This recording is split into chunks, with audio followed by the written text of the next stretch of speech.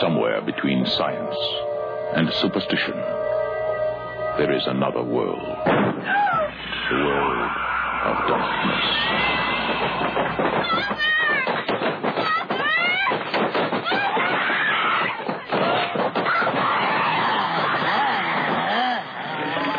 Nobody expected it. All right, let's see what Nobody believed it. And nothing could stop it. There are no experts. You probably know as much about possession as most priests. Look, your daughter doesn't say she's a demon. She says she's the devil himself. I'm telling you that thing upstairs isn't my daughter. Now, I want you to tell me that you know for a fact that there's nothing wrong with my daughter except in her mind. You tell me you know for a fact that an exorcism wouldn't do any good. You tell me that!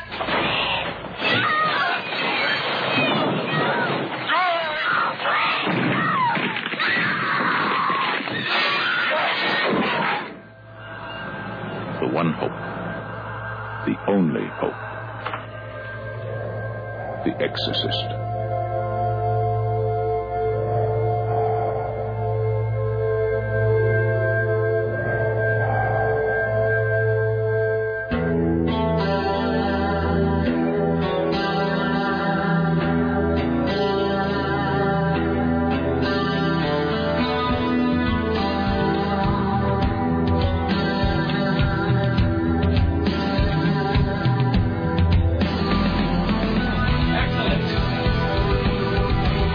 It is 5 minutes and 15 seconds after the hour of 11, and this is the month of October and the year of our Lord 2008. Thank you for coming along and making a part of your listening day.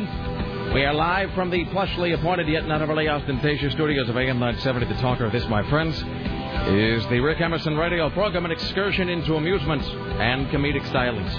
It's 503-733-2970. If you'd like to join us today, 503-733-2970. 503-733-2970. You want to join us with your comments, questions, clarifications, kvetches, ruminations, ponderings, musings, limericks, haiku, recipes, whatever it is you might have. It's 503-733-2970. 503-733-2970. Richie Bristol, creepy as ever, standing by, ready, willing, and able to pass along your observations about the interesting, groundbreaking, the tedious, the mundane. If you're really lucky, he'll just unbidden, unasked, share with you any number of details about his sexual experiences last night / this morning. So look forward to that. It's 503-733-2970. Coming up later on today, CNN radio correspondent Lisa Desjardins will join us. Lisa Desjardins, she is from... Where is she? Where is she today? Is it Terre Haute? Terre Haute? I don't know how to say that. How do you say this? Sarah, you went to school. I went to that school. You got your learning. I don't know how do you spell it. Terra. That's Terra. Haute. Terre Haute. Terre Haute? Indiana? Yes. I've seen it before. I mean, that's why I don't care about it. They always have job openings there. I remember that way back when. Really? Was that an R&R ad? in Colorado, and that place always had job openings. Seeking Morning Show with spunk and ambition. All right. Are you ready to do whatever needs to be done in this top 75 powerhouse? That's fantastic. All right. That's where the blind box... Is there another microphone up somewhere? It sounds like I'm kind of hollow. No, it's just us. You know and what mine it is? sounds kind of weird, too. No, it's because Tim's mic is extra hot. That's why. It's because you're picking up my voice on Tim's mic as well. I want to drop Tim just a little bit there. Definitely, Tim. I'm just too hot. Okay. It's true, though. I think that, no, I mean, who can disagree? I think they cranked up Tim's processing over there, so whenever I get off my mic ever so slightly, I think it picks me up over there as well. That's pretty amazing. Tim is too hot and I'm too loud. In any event, whenever you would answer a blind box ad in R&R, though, you would always hope that it was going to, like, that it was going to Chicago or Los Angeles. It never was. It was always going to Terre Haute, Indiana, or whatever the hell the city is called. All right, well, in any event. They would also do this. Here's the other thing that I always say in R&R. By the way, kids, R&R used to be an important magazine in the broadcast industry. You used to be able to get jobs in R&R. But you can still get a job. They have one once a year in there usually. Yeah. All right. On a related note, you used to be able to get jobs in radio. So, anyway. But there were these ads called blind box ads. And a blind box ad in the back of R&R, I'm sure they have these in other industries too, but a blind box ad was an ad where you didn't know where it was. And that, by the way, is indicative of how pathetic and desperate we all are in the world of radio. I don't even know where the job is, but I want it. Please hire me. Didn't you know somebody who answered their own blind box ad? Yes, I did. And that sounds like one of those radio stories that doesn't really happen, but it did, in fact, happen. Well, let me get back to that in a second. Tell it again. I'm going to write down his name here so I don't forget the story, but I'm not going to say his name on the air. Change his name. All right, there you go. But blind box ads were these ads in the back of R&R magazine, and it would just say, like, top 50 sports talker looking for afternoon producer with fire and grit or something. It would just be a bunch of crap that didn't mean anything. And you would just get your tapes and your resumes and your whatever, and you'd stick it into an envelope, and you would send off all your information to this radio station that, you know, you didn't know where they were, you didn't know who they were, you didn't know anything about them. And the deal is a blind box ad was because they didn't want to advertise the fact that they were about to fire somebody. Because you were always applying for a job that was currently filled by somebody else, and that guy didn't know he was about to get broomed out. And so they would put these ads up where they didn't clarify where they were, they didn't give with a call letter. You didn't even know. Sometimes they would say like West Coast or Tri-State area, but you never knew what the station was or really even what the city was because they didn't want to alert the guy who was about to be fired that he was in fact about to be fired. Anyway, there you go. That's today's outdated radio term is blind box ad. All right, I'll tell the story here in just a second. What the hell was I talking about? Oh, anyway, so Lisa's going to be in Terre Haute. Haute? I'd say Terre Haute. Or whatever. She's going to be somewhere in Indiana, which makes it kind of irrelevant anyway. But we'll talk to her about that because, first of all, I guess Obama's got that big ad coming up, that big infomercial. Mm-hmm. But ABC's apparently not going to air it. I think CBS is. I think NBC is. I don't know about any of the cable networks, but I guess ABC told him to get bent. What else? CNN radio correspondent Steve Kastenbaum will join us today. We'll also talk to CNN radio correspondent James Roop in Los Angeles, who is among many people who believe this election is going to be a lot closer than the polls have it right now. Although, Jesus, I saw some estimate this morning, some electoral count estimate, because I've been saying for a while that I think Obama's going to win real big in the Electoral College, but the popular vote is going to be maybe not razor thin, but I think the popular vote's going to be a lot closer than the electoral vote. Some sort of estimate this morning, it was just insane. They had Obama at like 350 electoral votes. Yes. People want socialism. They do, Tim. That's just running up the score is what that is. That's like you always hear about some poor schmuck high school team where they lose like 175-2. So McCain is that schmuck high school team, by the way, unless something really turns around. Let's see what else. Today's top 5. So I had 2 top 5s that I've merged into one. There's been a confluence. So this morning I was trying to put together top 5 cheesiest rock songs from a horror film. And these couldn't be just songs that appeared in a horror film. These had to be songs that made their debut in a horror flick. So it was, top 5 rock songs that came to us via a horror film that were kind of cheesy. And I couldn't really come up with 5. I could only come up with 3. And then I was trying to do top 5 best non-corny songs that came to us from a horror film. And I could only come up with 3 there. So I actually merged them together into one big list. So we'll do that later on. It's just going to be top 5 rock songs from a horror film, both cheesy and non. We got that today. Mr. Skin will join us today. And by the way, very frequently in matters of boobs and boobology, really it's guys who make observations to us about things, but this was caught by a woman. We get a woman named Julie who listens to us. She sent me this email this morning, and she gets extra points, by the way, for having the word wingnut in her email address. So Julie emailed about Scarlett Johansson, and I'd forgotten about this. Julie said it is serendipity. It is, what's another word like that? It is kismet that we're having Mr. Skin on today. Julie says, hey, didn't I hear that Scarlett Johansson said she'd pose nude if Obama got elected? I remember this was talked about a while back. I do remember something about that. Where Scarlett Johansson said that if Obama was elected, she'd pose nude and show everything. So I'm going to mention that to Mr. Skin today. He's undoubtedly aware of this, but, I like to do my part. And by the way, just for the record, and I think I speak for all men and not a few women here, Scarlett Johansson and all female celebrities, it doesn't count as nudity if I can't see anything. So don't go put yourself on the cover of Vanity Fair where you're not wearing any pants or whatever, but you're all wrapped in, like, gauze with your arms in front of yourself. That's not nudity. Quit being a sissy. We're all grown-ups. We know what nudity means. So, don't pull any punches. Let's see, what else? We'll do another exit poll today. I got to vote at some point. What's today? Wednesday? Tuesday? Tuesday. Crap, I haven't voted either. Do you have your ballot with you? No, it's on my kitchen counter. Or maybe you can just Xerox mine. Is there a guy named Tim Ryan? Oh, it's Tom Ryan. For a minute, I thought that there was Timmy Ryan running for the nonpartisan state judiciary. He would absolutely have my vote. Oh, by the way, you go to rickemerson.com today. rickemerson.com, two things. You go down to yesterday's blog entry. You can see a lot of the political sound bites that you can use for a remix. We're already getting some submissions for that. But you can see a guy named Rob who, in fact, voted for me for sheriff. So thanks so much. He scanned his ballot and sent it to me. Thank you so much. I'm voting for Mohammed. But Rob voted for me. So he wrote in Rick Emerson for sheriff. And by the way, he's not the only guy to do that. I got some other email this morning. Some guy voted for each of us for something. Yay. I think he voted for you for state senate or some crap. Good. Tim? I'd like to be a state senator. And I think he voted for me for president. And I think Sarah voted for you for, like, treasurer or something. Anyway, so thank you so much. Thank you. Let's see, what else is coming up today? So we'll do the exit poll. Snuff watch coming, a double snuff watch, I think. Yes. Double snuff watch coming up today. And that's it. A whole bunch of other stuff. Mr. Skin from MrSkin.com. Don't forget, you can be sending your submissions to the AM 970 audio blog. Anytime, day or night, 24 hours a day. You go to audio blog, just like it sounds, audioblog.am. You can submit your comedy, your musings, your rantings, your the original music, movie reviews, whatever you want to do. You submit that at audioblog.am, and then your genius will be shared with listeners across the whole world via the live streams. So I keep meaning to play some of those on the air so you can kind of get a feel for what we're doing. But those are coming in from around the planet.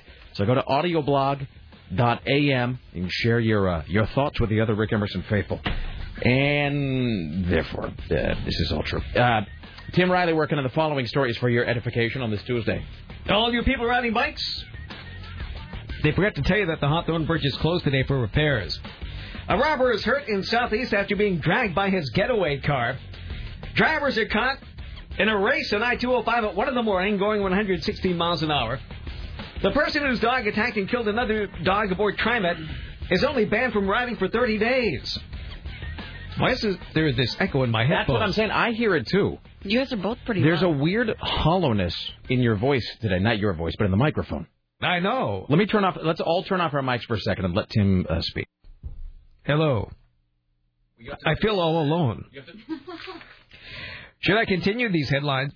The person whose dog attacked and killed another dog on the TriMet has only been banned for riding for 30 days and not punished at all. Now, are you hearing the echo now?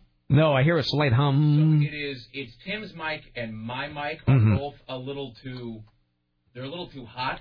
One of our, I think both are. That way, when there's more than one mic open, we're getting, you know what I mean? In other words, my voice is echoing in his mic and his voice is actually echoing on my mic. And I don't really know that it kind of has that mid-60s reverb. Can you do this? Can you angle that mic more directly towards you for now? There you go. Toward me. No. That way, back the other way a little bit. No. Other way. This way. No. This way. No. Now this more. Way. No. This way. No. How many different ways are there? No, like the one this. way you didn't go. Like that. Nah, there you go. Like that. Let's try that for now. Okay. All right, there we go. A series of ads promoting video games in the nation's capital showing a bombed-out Capitol building and crumbling Washington Monument are not amusing many. An unruly Texas raccoon is tased. The White House tells banks, we gave you all this money, start lending it out. Stop hoarding. And now GM and Chrysler are asking the government for a $10 billion bailout to help them merge. Well, if they're merging, what do they need a loan for? I have no idea. Isn't the object of the merging for them to continue to be in business? Seriously. And put away 6 months of savings next time. Sons of bitches. Attention, ladies. A new study confirms women wearing red drives men wild. Excellent. All right. Let's see. And, all right. Hey, before we do anything else, hold on a second. Let me just check on something here as we're beginning today's program. Hello, Rick Emerson Show. Dave's in. How are you, sir? I'm doing great. How are you doing? You know, would you like to apologize for being a little snappish to me in the hallway this morning? I would, actually. I've been meaning to talk to you about that. I'm sorry. That's okay. No, What was the snappishness about? You were right there. Isn't snappy. You were standing right next to it, Tim. That wasn't snapping. No, Tim. No, this is. So I was in my office this morning, and I was running kind of late, so I had to get some other stuff done. So I was trying to get my show prep done. And usually, you know, I have it's sad what passes for perks in the radio industry. I have a door. And so I had the door shut because I was prepping for the show. And, Tim, you had come upstairs to do something or other. And here's the thing, Tim, you never come upstairs. You don't ever come upstairs if you don't have to. I came upstairs to laminate. Okay, so Tim came upstairs to laminate, so I heard Dave, Zin, and Tim... Who was helping me laminate? ...in the hallway right outside my office, and so I figured they needed something.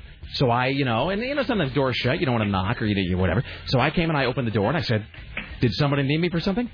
And Tim said, no, and I said, well, all right then. And then Dave just goes, look at the ego on this guy, and just walks away. Well, it was pretty great. It was a discussion of lamination. Yes. And what's your name?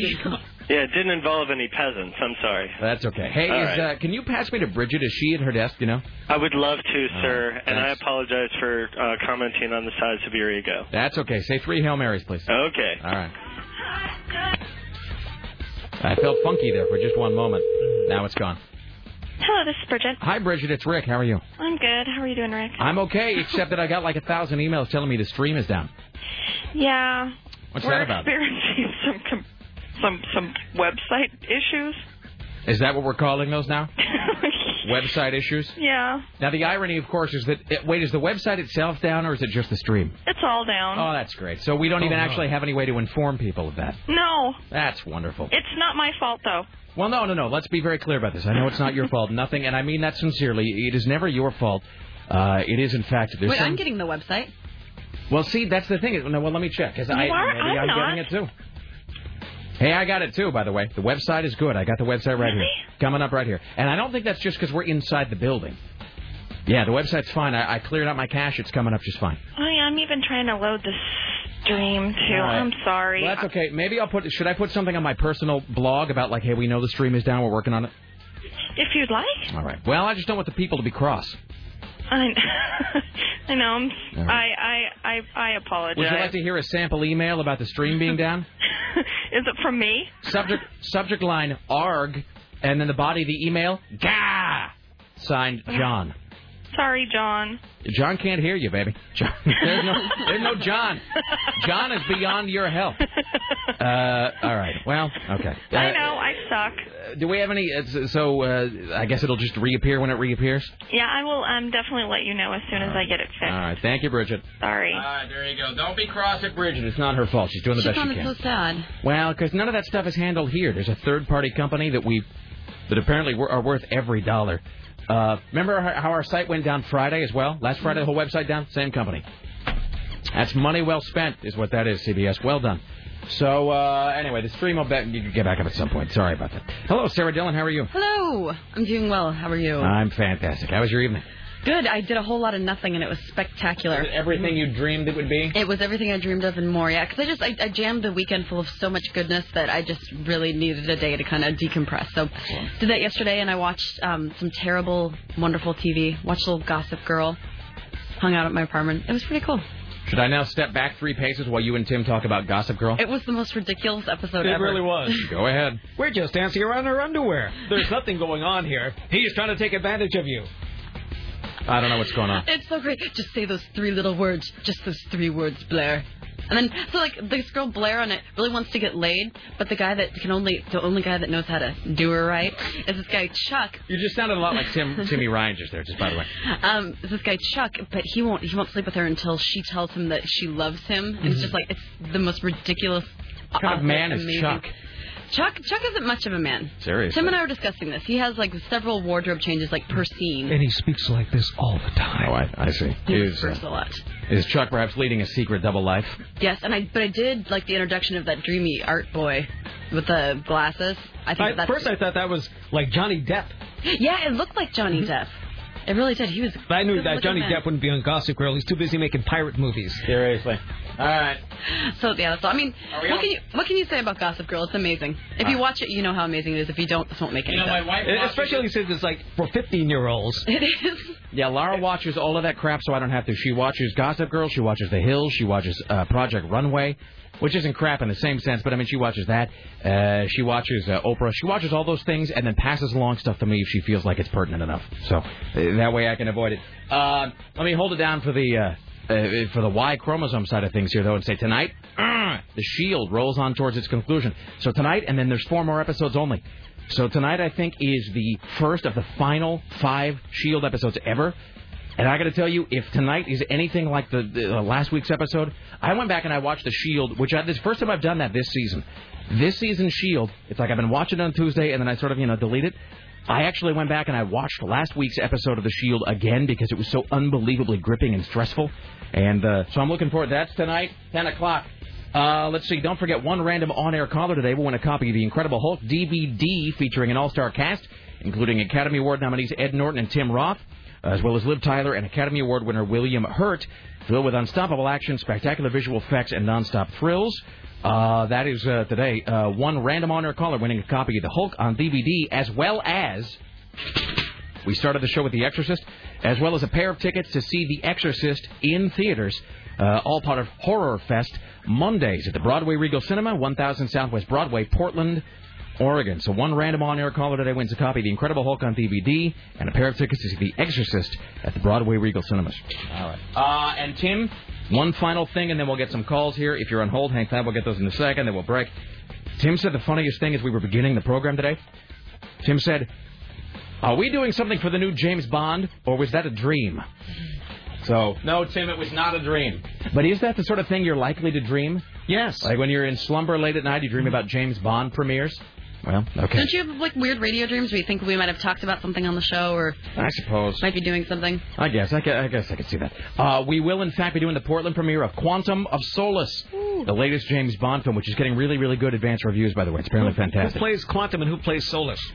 Well, it's what's his name? It's Daniel Craig, right? He's the guy, he's the new Bond, and then I don't know, and I got to confess, I'm sort of a casual James Bond fan. I'm not like a lot of guys who are just fanatics about it. But it's getting exceptional reviews, and I guess he uses a new gun this time out, which is, he doesn't use the Walther PPK. Apparently he has a brand new gun, which is a pretty big development in the Bond world.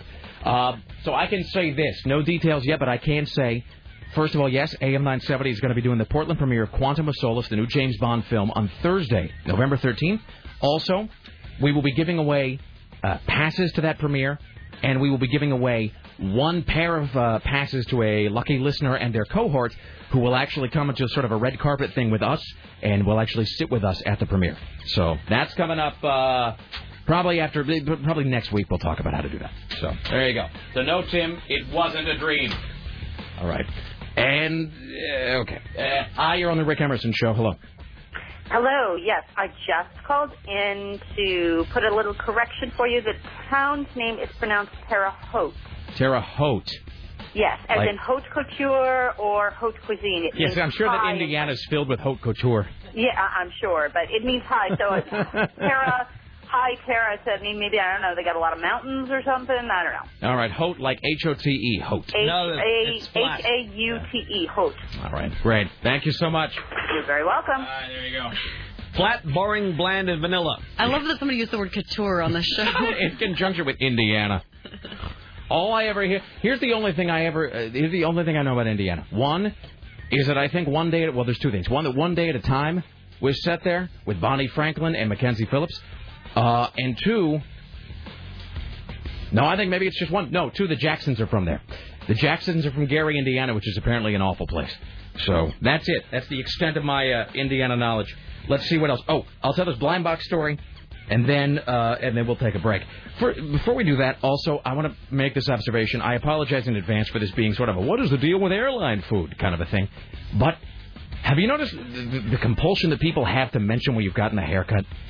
Which is just sort of strange to me. You know what I mean? Because the thing is, usually they don't just go to the bottom of the page and go, hey, I like your haircut. I think that style really frames your face well. They don't say that. They always feel the need to clarify that you got a haircut when clearly they know that you did. You know what I mean? So somebody will come, because I just got my haircut the other day, and I got like 3 people in a row in the hallway going, hey, did you get a haircut? Yes, you know I got a haircut. That's why you're bringing it up. You're mentioning it because you are aware that I got my hair shortened. If it makes you feel any better, I didn't notice. Really? Well, see, there you go. See, I always said that a good haircut was the kind you couldn't tell. That was what somebody told me. A good haircut was the kind that wasn't noticed, really, by people. And the success with your hair shows that it doesn't show when you get a haircut anymore. The fact that you have more hair than you used to. That's what I'm saying. Mm-hmm. There you go, Tim. It's because of my lush bounty of follicles. Mm-hmm. So anyway, somebody came, hey, did you get a haircut? And I said, yes. And they go, looks good. And then they walk away, and it's just the most useless conversation. Well, they were just trying to give you a compliment. Really, do you think? Absolutely. I don't see. I wonder if it's I think with women it's a compliment. Like if you say, hey, like Lisa Wood, change your hair. And I said, hey, your hair's different. I like it. I think with women it's a compliment. I think when people, like especially if it's a guy saying it to another guy, I think that's just a filler. That's a placeholder conversation. What it is. All of us are just kind of flubbing our way through life. Like it's just like something to say. I don't mean to sound like a jerk or ungrateful about it. I think if a woman talks to a guy, well, first of all, if you compliment a woman or ask her about her hair, that's a compliment. If a woman compliments a guy in a haircut, that's a compliment. I think most of the time, though, if a guy mentions a haircut to another guy, that's not a compliment. It's because you're sharing an elevator ride and you've already talked about the weather. You know what I mean? You've already talked about, that game last night, Phillies, huh? Yeah. Think they're going to go all the way? Yeah. Boy, some parking out back, huh? Boy, a lot of cars. It's my floor. Okay, I'm off. Thanks. You've already said all of that crap, and you've already done that thing of passing each other in the hallway and doing that tight smile where you arch your eyebrows at each other. So then it's the haircut. That's the next thing. Well, I guess I can kind of see that. Like if a woman comes up to you and says, like, oh, is that a new shade of lipstick or something? It's like, is that a compliment? Yeah. Why are you bringing this up to me? Then you worry about it. All right, we'll take a break. On the other side, I'll tell the blind box story. Then we'll talk to Lisa Desjardins, Steve Kastenbaum, Tim Riley at the Ministry of Truth, and more. Stay there. It's the Rick Emerson Radio Program.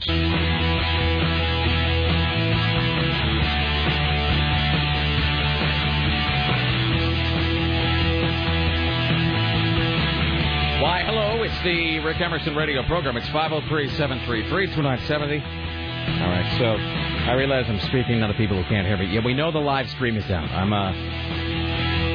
And of course now my weblog interface isn't working either, so I can't actually notify anybody about that. Anywho, it's 503-733-2970 coming up later on. CNN radio correspondent Steve Kastenbaum, James Roop. We'll do the top 5. I've merged the two lists, top 5 best and top 5 cheesiest rock songs from a horror film. That's coming up later on as well, and so forth. Let's welcome now to the Rick Emerson Show from the Hill, CNN radio correspondent to the stars, Lisa Desjardins. Hello. Hey, how are you doing? What's going on? Am I interrupting you while you're ordering lunch? No. Actually, we're just finishing lunch here at the Hen House on the Missouri-Illinois border. The Hen House? Yeah, that's the name of the diner that we're in. It's called the Hen House. That is part of the great cultural tapestry of this country. Isn't it? I would have thought this was something else, but it's a fine diner. Okay. Anyway, I'm sorry. I was just getting a flashing alert on my screen just now about our live stream, so I'm doing the multitasking here. In any event, okay, you're on the CNN Election Express in Terre Haute, Indiana. Haute. We were in Terre Haute this morning, but now we're on the road and we are on our way to Kansas City. So about a 6-hour drive. We're maybe halfway through it. Now we're now getting the list of ties. Yeah, that's the full update. Now, what is the Election Express? Is that like a bus or something, or is that just a figurative name given to you and a bunch of people in the station wagon? No, it is a huge bus, tricked out, fully painted. I'm sitting right next to the driver of the Election Express right now. It actually has a satellite dish on top. It's a mobile television studio, essentially, and they actually been broadcasting most of the debates out of the Election Express. Well, all right then. Yeah, so there you go. Yeah. So I don't even know where to begin here. Right. Let's see. Going on. Yeah. What is the general read on? Well, first of all, when they say the youth vote, somebody told me that was 18 to 25. But what does the youth vote actually mean? What is that demographically? You're asking the exact right question because you have to look at each study or each sort of exit polling to see how they define it. Some people say 18 to 25. Some even say 18 to 29, which I'm all for that. But it depends on where you look. The broadest definition is 18 to 29. But I think when talking about Barack Obama, that 18 to 29 still holds up. That group of voters still swings heavily his direction. So somebody told me, and I forget exactly, it was somebody on CNN, actually. It was a Paul Begala type who was saying that actually in the youth vote demographic, the biggest turnout they've ever had is 17%. That they've never had more than a 17% turnout in that demographic. I don't know if that's true or not, but it seems like the sort of thing that might be true. That was like the college student demographic, right? That's the smaller, maybe the 18 to 22. Right. when you blow it out to 18 to 29, you get a higher rate, more in the 30s or 40s, but still well below average of the American voter. So what is the general tone and tenor in the Obama campaign right now in terms of the youth voter? Is there any sort of fear that they're just not going to materialize at the polls on the 4th? You know, you don't hear that from the national campaign advisors, but when you go to these small towns, that we've been going to, you do hear that from the campaign staff. And Terre Haute was the perfect example. Indiana State is right there.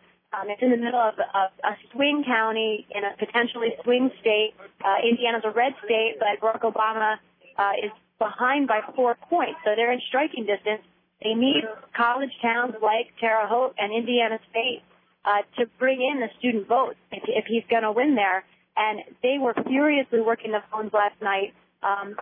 Four students were in there about 9 p.m. last night trying to get students to early vote. And they say that they managed to get a special early voting location this year on campus so that the students would vote. But, if you go, I went down the street to, the coffee house, talked to the students there and said, hey, are you guys really going to vote?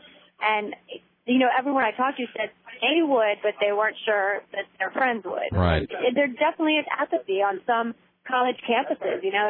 UC Berkeley is just one university, but when you go to an Indiana State, it's not clear that these students are going to show up. But at the Obama headquarters nearby, they need them to, and they were frantically working to get them out. So here's a question. To whatever extent we can even know these things, because the polls often don't even agree with each other, is right. In any way, I'm trying to look at this from the McCain campaign's point of view, in any way can you say, well, look, the Obama campaign has all of this support with the youth vote who may or may not turn out. On the other hand, the McCain campaign has a lot of support from older demographics. There aren't as many of them, but we know that older people, the older you get, the more likely you are to vote. Is there any way that the McCain campaign can really objectively look at that and say that it's any kind of a wash or a toss-up? Some people, this is what the Obama campaign hopes, actually, is that the older voters, which do trend toward McCain in general, but which absolutely show up at the poll in much greater numbers, the Obama campaign hopes to neutralize that completely with the same kind of turnout among the young voters. But that is going to be a real kind of a historic trend if that happens. It's not something we've ever seen before, but that's exactly what the Obama camp hopes to do. Now, of course, meanwhile, other factions of the Obama camp are trying to kind of scratch away that senior advantage that McCain has as well. But you're right. That's exactly how a lot of strategists look at that race. By the way, I will tell you this right now. If it does come November 4th and then 5th, if it turns out that older voters do put McCain in the White House, I'm calling dibs right now on the headline, November 4th was McCain's senior moment. Oh. His senior moment. Well, never mind. Yeah. Okay. I know you're probably very busy with the pie house with the or whatever the hell. Yes, there is pecan pie around me. Yes. Really? Pecan pie? It's very stressful. Wait, hold on. Pecan is the correct. Yes. Is pecan is it from scratch or is it from a store? What do you guys think? Is this from scratch or from a store? You can tell because if it's They're from not sure. Here's how you can tell. If a pecan pie is from the store, it has a sort of gelatin or aspic filling. If it is homemade, there is a caro syrup or sorghum filling. It looks more homemade then by that description that you just gave me. But I think our crew here, one of CNN's best engineers, in fact, and who would know better about pecan pie, is looking carefully, and he thinks a small bakery. I think that's a good call. I'm very particular about my pecan pie. Two things. So, real quickly, what is it? So, is Obama's infomercial tonight? Is that tonight that it airs? You know what? Honestly, this is what happens when you get on the road. I went to bed last night thinking that yesterday was Tuesday and today was Wednesday. And I'm embarrassed to say that I woke up thinking that the infomercial was tonight, but it's not. Today is Tuesday. I'm happy to tell all of your listeners. And actually, Obama will hit primetime tomorrow night. Tomorrow. Which, of course, I know you, not as a sports person, really don't care.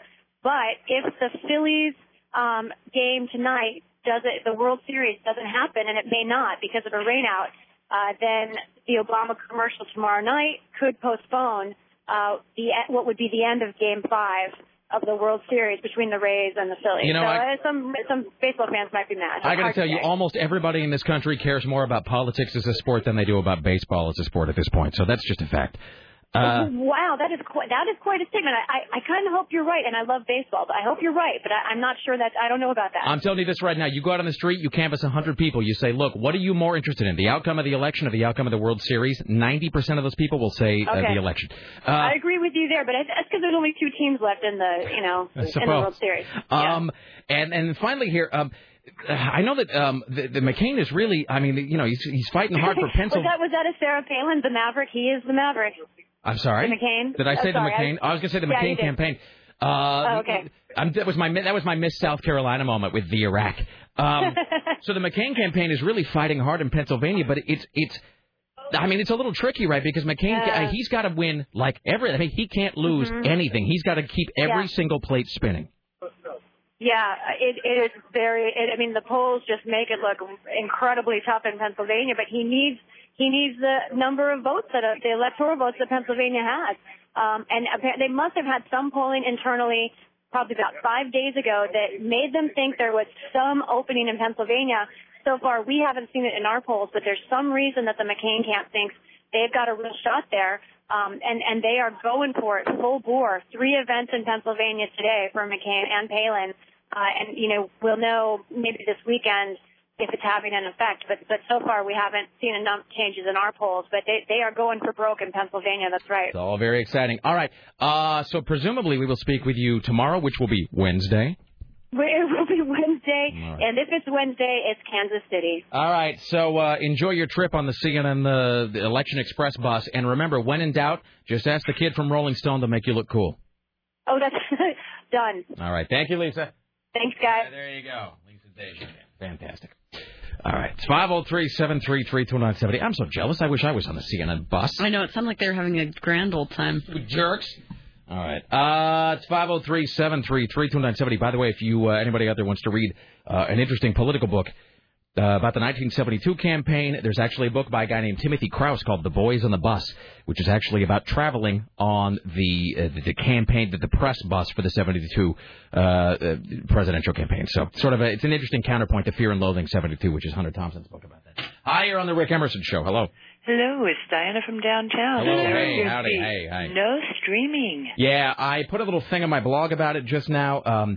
We are working on it. That is, if it makes you feel any better, which it probably doesn't, that's affecting, I think, CBS like everywhere. So that is actually not just us. It is CBS across the board, and it is not the fault of anybody in this building. It is the fault of a company like many, many states away, but we're going to administer beatings until it's fixed. Oh, excellent, excellent. So we are aware of the problem. We are endeavoring to fix it as we speak. You do need to know KUFO, though, can be heard on stream. Bastards. I mean, good for them. All right, thank you. Sorry. All right, bye now. All right.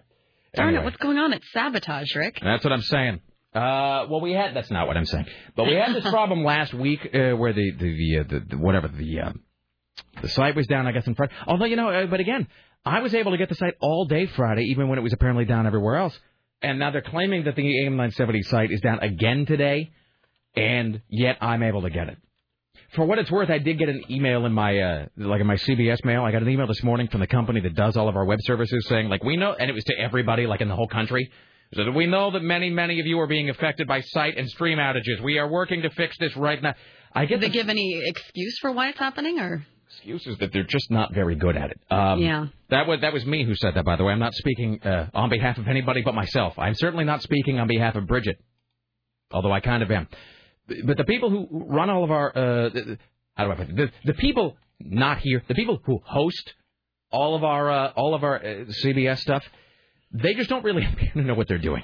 And I do get the feeling that the entire CBS, all the streams for all the CBS stations, being run off one 386 somewhere that's running a pirated copy of Windows 3.1.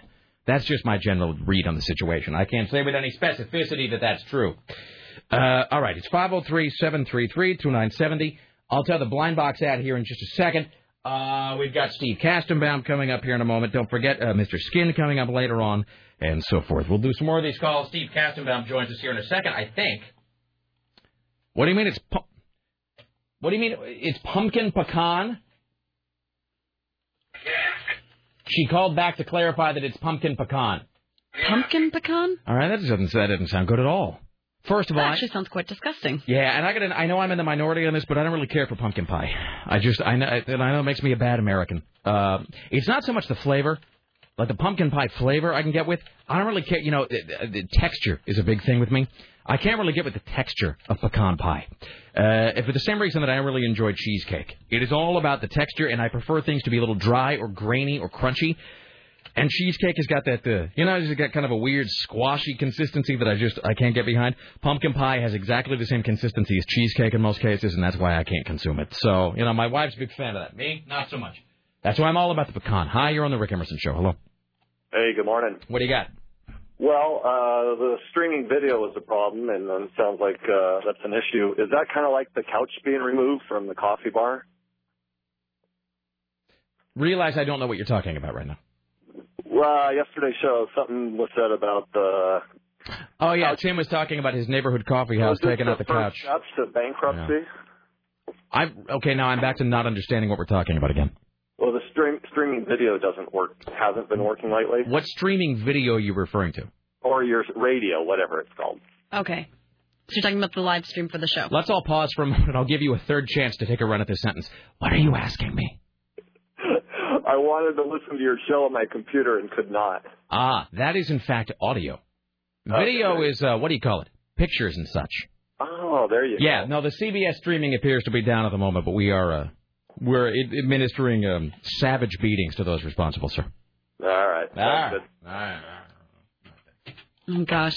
It's going to be people over and over again. Richie, can you, what's the word? Screen? Hey, can you not send more people over to let us know that the stream's not working? We love you. We really do love you, Richie, even if you horrified us this morning by discussing your sexual exploits of last night and this morning. That's going to be a non-judicious use of everybody's time.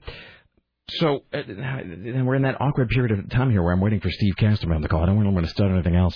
Should we bring Richie in to talk about his sexual exploits? I suppose. I was so hoping you'd say anything but that. Let's welcome now to the Rick Emerson Show our intrepid PA, Richie Bristol. All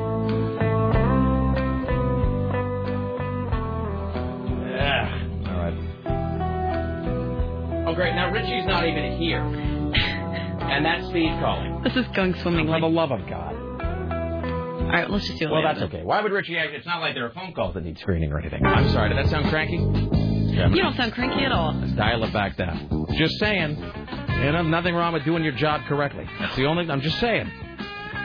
There is such a thing as a work ethic in this country. You shouldn't have let him have that Sarah Palin doll in his room, then. That's just going to be gone every 9 minutes. No. All right. I'm just saying, this is what happens when you let socialism take over your country, Sarah. Hello, Steve Castenbaum. How are you? Pretty good. How are you? I am fantastic. All right. So, all right. I'm sorry. There's some technical issues on our end today, but other than that, everything is everything is moving ahead swimmingly. Hey, so what is it? So I was just talking to Lisa about this. So what is it with the World Series? So we are now what? We're at 4-4 or something. What is it? Where are we at with the World Series? Right, 9-9. We're tied at something. What a nightmare. The Major League Baseball officials just announced about an hour and a half ago that Game 5 will not resume tonight because we still have inclement weather, as they like to say. We have a nice nor'easter still hanging around the Northeast here. So they're now going to resume Game 5 Wednesday night, weather permitting, at 8:37. So they suspended the game last night because the weather was just horrible. The wind was gusting up to 55 miles per hour. We had a very icy rain falling. The temperature was down close to 40 degrees. I think they should have to play anyway. I mean, really, are you men or are you men? I mean, you know what I'm saying? Get out there, play. That's the big question. Why'd they play in the first place when most of the weather forecasters in Philadelphia said this was coming? And Major League Baseball has a contract with the weather forecasting agency. But they said like an hour before game time that the forecast still wasn't calling for such an incredible amount of rain as early as it came. And there were puddles forming all throughout the infield, and it was at that point that they said in the middle of the sixth with the score tied 2-2 that it was time to suspend play, and they'll resume it whenever weather conditions permitted doing so. I'm just saying, Steve, my only observation, there used to be a country of men who would battle against all forces, be they man-made or from nature, to accomplish a goal. And I'm not much of a sports fan, as you know, but growing up, and watching those endless NFL documentaries with my dad, where there was that guy, and I forget his name, but that guy's the famous NFL announcer that does all of those. Like, he would do the documentary about the Ice Bowl or something, or about, like, the Colts-Jets game, and he would say, "The dawn broke clear and cold that September morning as a legendary team took the gridiron," or whatever. And then they would you skip ahead about 3 hours into the game or whatever, and this guy's just playing in the middle of a blizzard. I'm saying if baseball really wants to show that they're still the American sport, they should embrace the American ideal. They should get out there. And literally, unless players are being struck dead by lightning, they should have to continue the game.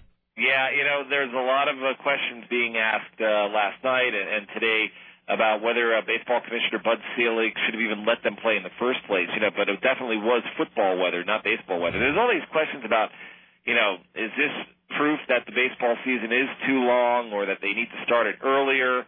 There are a lot of disappointed folks here in Philadelphia who say that they're just delaying the inevitable, literally raining on their parade.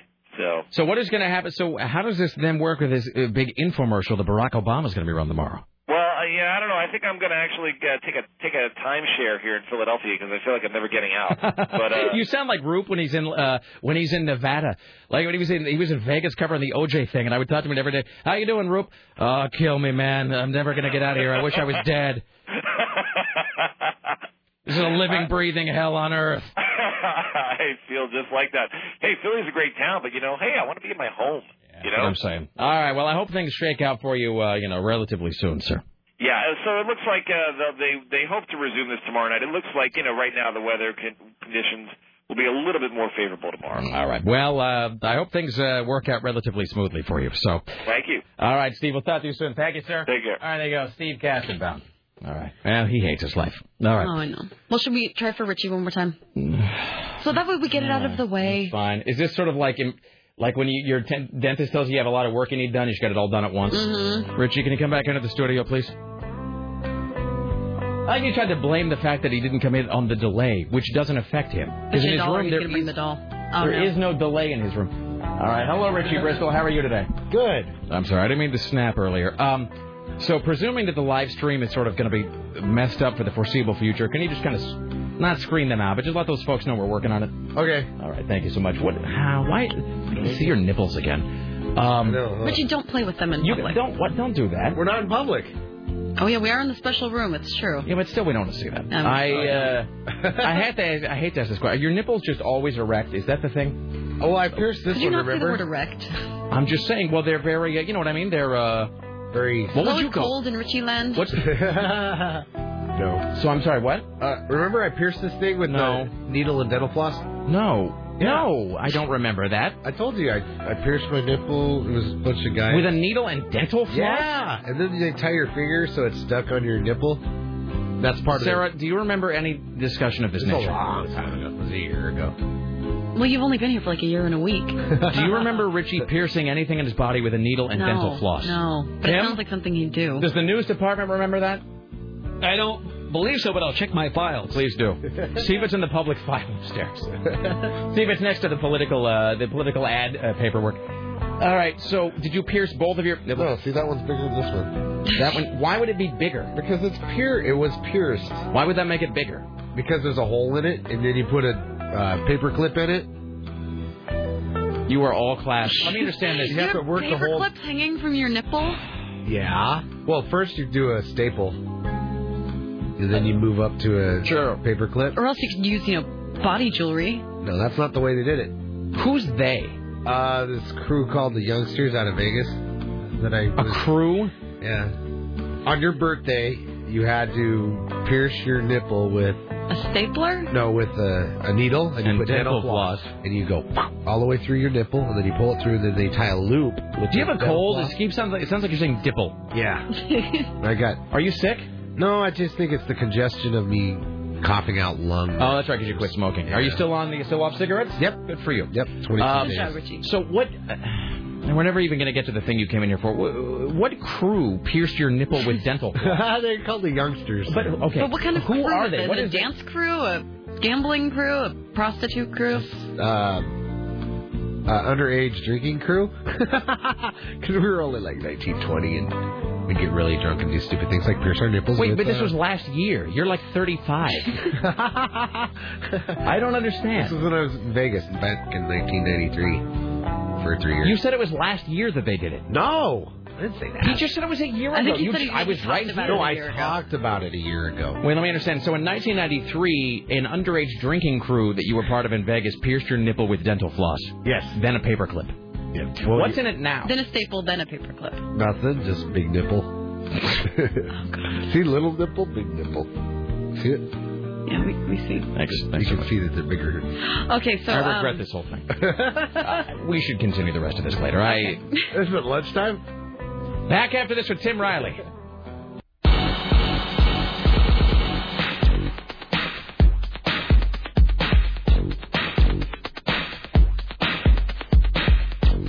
Why, hello, it's the Rick Emerson radio program. It's 503-733-2970. This message, by the way, Terre Haute is where my Columbia Record my Columbia Record Club tapes come from. That sentence just sounds like it's written incorrectly. Terre Haute is where my Columbia Record Club tapes. Record Club tapes sounds like that Lemonheads album, that car button cloth. I think, well, you know what I'm talking about. The Columbia Record and Tape Club. I think he's saying that's where it originates. Well, that was a long way to go for a stupid observation. No offense. I was never in the Columbia Record and Tape Club. I was in the RCA Record and Tape Club because it was cheaper. But you never got any liner notes. You get the cassette, and then you take out like the little insert or whatever, and it was just like blank. It was like white on the other side, nothing there. Pumpkin pecan pie, says this email, is the best. That's not true. It's like pumpkin pie flavor mixed with pecan pie texture and taste. Ew. No. Like gelatinous pumpkin? No, yeah, do not want. Bad. All right. It's 503-733-2970. This is Tim Riley. It's time for the Rick Emerson Show's new news hour, only on AM 970, The Talker. And now, from the Ministry of Truth, this is Tim Riley. Well, Izzy says it's not having financial problems. Izzy's, we told you, is closing down 3 restaurants. And those are in Wilsonville, Gresham, and the Commercial Street Southeast one in Salem. Izzy's owner and founder said the restaurants in Albany and Springfield have already undergone a rebranding. They're putting in walk-up open flame grills, just for the kids, as well as interior and exterior remodeling, new signage, and new additions. Doesn't a walk-up open flame grill seem like a story that we're going to have in about 6 months? Sure that does. Is planting the seed of the mighty news oak that we will have, I would imagine, just a few weeks from now. Grandma was having a wonderful time at her birthday party until... This is going to be like a whole bus of the differently abled going out for lunch. Let's go over there where the pretty flickery thing is. All right. So, they're rebranding and they're opening up their open flame grills. Okay. A robbery involving 2 men in Southeast ended bizarrely when one of them was dragged by his getaway car. Somebody ran up to the prostitution beat car at 9:30 to report an armed robbery in a nearby business. Wait, let's back up for a second. Somebody ran up to what, huh? Somebody ran up to the prostitution beat car. The prostitution beat car? That's right. It's like when she doesn't pay up? No, it would sound like that, but it's I mean, seriously, what is that about? It's a prostitution beat. It's like here in the Naked City, Officer O'Malley was on the prostitution beat. Ah, yeah. Okay. Well, in that context, is it less interesting? How would you even know what the prostitution beat car is? Beat car? Yes, it's the one that's soundproof. How would you even know what the prostitution How would you even know what the prostitution beat car is? Like, is there a sign on the side? It may be. I don't live in this neighborhood, so people know it. What neighborhood is this? Southeast. Is it 82nd? As though I didn't already know the answer. But the officers were called in to cover and approach a video poker lounge to find 2 men getting into a car near Southeast 84th. Close. So that's up 2 blocks, isn't it? Southeast 84th and Division. Are you familiar with that location? No, I was just actually watching Sarah. I was transfixed by the loudest keyboard I've ever heard in my life. This is different than the other one. I'm sorry. No, it's fine. I was just... No, it sounded like You're somebody jealous of my mad typing skills. I find the sounds of typing to be very soothing. Honestly, this ergonomic keyboard makes it so much easier. That's all. No, I just find the sounds of typing to be sort of relaxing. They hypnotize me a little bit. All right, so on 84th, so there was an armed robbery Some guy sees, and how sad, by the way, for your neighborhood that not only is there a prostitution beat car, but you know it by sight.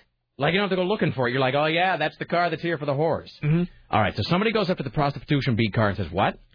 There's a robbery in progress. So please go over to this video poker lounge at Southeast 84th and Division, confront the two men at gunpoint, and order them out of the car. The driver complies, but the passenger moves into the driver's seat, places the car in gear, and tries to get away. Well, the pant leg or foot of the man who surrendered gets tangled up in the undercarriage of the car as the passenger tries to drive away, dragging his accomplice until officers finally stop the car. That's fantastic. They say they saw this black Honda come out of the video poker store on the corner, and he ran over a person, basically.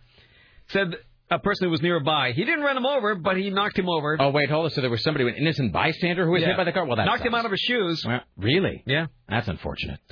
Driver taken to OHSU with injuries that weren't considered life-threatening. Well, I was hoping it was just that the only people involved in the story were like the cops and then the two suspects. It is unfortunate that somebody else had to intrude into this and be injured as a result of all the fun. So thank goodness with a prostitution beat. That's what I'm saying. The prostitution beat is the hip new sound that has all the kids dancing, Tim. Okay. Police caught two men racing their cars along I-205, driving 116 miles an hour at 1 o'clock in the morning. An officer was working his radar south of the old rest area when he said he spotted two cars shortly after 1. The vehicles are racing side by side, with one of them, a black Honda Civic, traveling in the emergency lane, shoulder. The other car, a Volkswagen Jetta, was in the fast lane. Well, how sad is your life when you're racing in a Volkswagen Jetta? I mean, a Volkswagen Jetta, really, against a black Honda Civic. That's just stupid. Good God Almighty! You know that two ladies' cars. That's exactly what I was going to say. Racing each other at 1 in the morning. James Dean would never have done that. Natalie Wood would never be waving any sort of a scarf for a guy in a freaking Jetta. I mean, no offense. I'm sure it's a fine automobile that gets decent gas mileage, but a man doesn't race in a Jetta. David's exactly right. That's a car for a lady. Well, I think we found why this happened. One of the girlfriends of one of those arrested was also in the car. Driving the girlfriend's car to race. All right. And they pulled over right away and were very cooperative. Well, of course. What are they going to outrun in a Jetta? Sean Williams of Portland and Alexander Nelson of Milwaukee were arrested, cited for reckless driving and reckless endangering. Well, maybe the next race can be between like a rabbit and a Lakar. That'd be great. Or a Yugo. Whatever happened to the Yugo? Remember the Yugo? Yeah. That's one of those, that's a thing that probably is that's a Family Guy reference just waiting to be made. Well, Civil War probably killed most of the workers on the assembly line of that country. That was after Tito died that the Yugo pretty much went with him. I'm sure you'll find pieces of the Yugo. Wasn't the deal with the Yugo that it was a brand new car that costed her $5,000? And it was like the worst thing on the road, so they hired this yuppie-looking guy saying, I let my wife drive this car, and unless I was absolutely sure of her safety, I wouldn't allow it. I'm going to, remember the wheels just kept coming off of those things? Like you would hear about these stories. Police say he was driving a Yugo, and then they would just show a car, like, on fire in a ditch somewhere, because the wheels would just, you always hear that phrase, sort of euphemistically, the wheels have really come off the wagon. It wasn't no euphemism. The wheels were coming off the car, usually while you were driving it at a high rate of speed. Let's see here. I'm gonna see, first of all, if there's a Yugo TV commercial, and then I'm also, I was going to Google Yugo, which is funny. Yugo commercial. Here we go. Here's one. It's only $39.90. Jesus God. All right, let's see here. Is this is this a commercial? Yes, it is. $39.90. Okay, here we go. This is a television commercial for the Yugo from, I think it came out in '85. It was in the 80s. Yeah. All right. Let me know when that's buffered. Okay. It's going to take a couple of minutes here. If you want. You know that Yugo is perfect for... Oh, darn. Now you have to pause it. Okay, I'm going to pause it. We'll go back to it in just a moment. Pause and drag it back. In the meantime, let me read this Wikipedia entry. Let's see. The Yugo, by the way, in Yugoslavia, it was known as the Zastava Koral. Known outside the former Yugoslavia, simply as the Yugo, is a subcompact vehicle built by the Zastava Corporation. The car design is based on the mechanics of the Fiat. Well, that seems like a lie.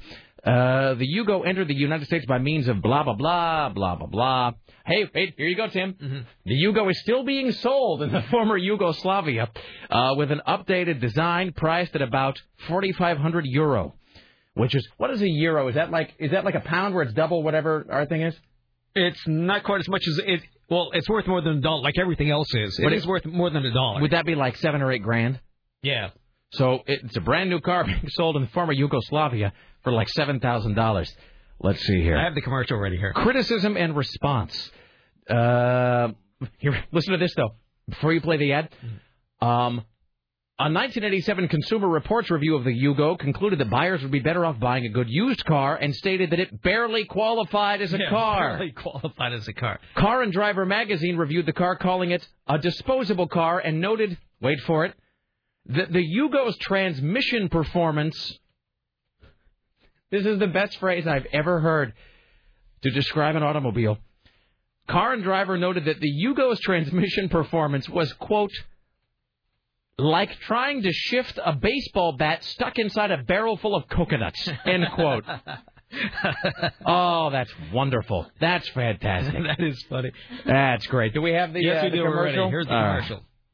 You know that Yugo is perfect for students who don't have much to spend. Did you know that Yugo is perfect for young couples just starting out? Did you know that Yugo is perfect for the single working man? Or single working woman. And it's the perfect second car for families living in the suburbs.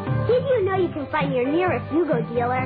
By calling 1-800-USA-YUGO. No matter who you are. Or where you live, everybody needs a Yugo sometime. 1-800-USA-YUGO? Call it right now, see if anybody answers. Can I borrow your phone? All right. All right. Thanks so much. All right. Oh. All right, here. That was a Yugo falling apart. All right, hold on. 1-800-USA-YUGO. Mm-hmm. USA. I have to dial it right now to beat the crush of listeners who will undoubtedly be. What, listening online? Yeah. Oh, there you go. All right. Baseball bat stuck inside a barrel. Oh, well, that's not interesting. The number is simply not available in my calling area. Well, all right. There you go. Sorry. Thank you. Good try. Okay. By the way, there are many who race and tune Yugos, but the biggest collector of Yugos, Tim, resides in Minnesota. He has a total of 20 Yugos. Included in this collection is the yellow Cabrio Yugo from The Birdcage, starring Robin Williams. Okay. Well, that's fantastic. It's 503-733. Now we're getting nothing but Yugo calls. Hi, you're on the Rick Emerson Show. Hello. Hello. What's up? Hey, when I was 10, my mom and dad got his and her Yugos, and the deal was it was a buy one, get one free Yugo at the car lot. I think I remember that. That's the mark of a reputable automobile, sir. His and her Yugos, were they different colors? Yeah, one was white, one was red. Which your dad had the red one, of course. Yeah, he did. And it was pretty cool because when I was like 14, we used to go see Sweaty Nipples at Melody Ballroom, and he used to pick us up, and there'd be like 8 of us crammed into this Yugo. It was like a clown car driving down 84. It really was like a real-life clown car, wasn't it? Yeah. I mean, it made the Volkswagen Bug seem positively spacious. Yeah, totally. Did it have sort of a rattling sound as you drove down the road? Did it seem like it might just be about ready to come apart at the seams? No, it didn't, but I remember the defrost didn't work for crap, and he'd be all stuffed in there, and it'd be foggy, and you couldn't see where we were going. That's wonderful. Oh, great. Right on. Best show ever. Thank you, sir. All right. I love stuff. That's the way you want it in a communist country. I suppose. Hi, you're on the Rick Emerson Show. Hello. Hi, Rick. Tim, sir. What do you got? About 10 years ago, when I was about 9 or so, my father owned him and his friend were at a junkyard, and they were leaving, and 2 guys walked up to him and asked him if they wanted to buy a Yugo for $50. And my dad and his friend were like, nah, pass. Don't really need it or anything. And then he talked them down to $20. And they split it for $10, and they obviously just wanted drug money. And we took that car out, and we basically just bought a trip permit for it, so we could take it out like whenever we wanted. And we took it out, and we went over to like some sand over in like Rainier, Oregon, jumped it, and raced it along little sandy roads. And then eventually we jumped it high, and we jumped it like 4 feet and broke everything in the front. And then he just left it there. And we dragged it back home with like the front wheels like splayed outward. we tipped it over on its side, and my father ended up cutting the whole rear axle out of it, and we actually built a motorcycle trailer out of it that we used for a long time to haul our motorcycles around. Well, there you go. The Soviets will be proud. Waste not, want not, sir. Excellent. I had a question about the political party. Yes. It's not a 21 over event, is it? I don't believe it is, actually. Here's the thing. There will be drinking, right? There's going to be boozing. Oh, will there? Oh, says Sarah. There will be drinking. There's some personal relevance to that inquiry. Seriously, no. It's going to either be a celebration or a big bummer. Either way, beer is required. Mama's going to be drinking. There've been some question about that because it is partially a bar, but I think that because the Oregon Bus Project is involved and they are a Get Out the Vote organization and many of their volunteers are 18 and over, I do believe it is an 18 and over event. We'll get clarification, but I think because of Oregon Bus Project's involvement, it's 18 and over. Okay, thank you. All right, thank you. It will be the place to be election night. It will. It totally will be. I mean, really, because either you're going to be celebrating or you're just going to be drinking yourself into oblivion. It's like one or the other. Either way, it's going to be an epic night. In that historic evening. And you're going to want to remember where you were. And that really is the thing, and that phrase gets kind of overused, but it really is true because regardless of who wins, it is going to be. It really is going to be one for the record books. I mean, there's just no getting around that. Remind me to tell you this, and you'll never hear me say this again. Remind me to tell you this great Mary Madeline thing in a second. Hi, you're on the Rick Emerson Show. Hello. Hey, guys. How's it going? What's up? Hey, I just wanted to let you guys know, I wanted to buy me a Yugo, so I was doing some research on them, and it turns out in 2009 they're coming out with a new model. Really? Is it from Michael Bay and Jerry Bruckheimer? No, it's going to be a new model of the Yugo. It's going to be a four-door. They're going to call it a WeGo. Are you making this up? Yes. Okay, but you almost had me there for a second. Really, I would have actually believed you if you hadn't given it away. It's a four-door WeGo. Yeah, I understand. Okay. All right, thank you. All right.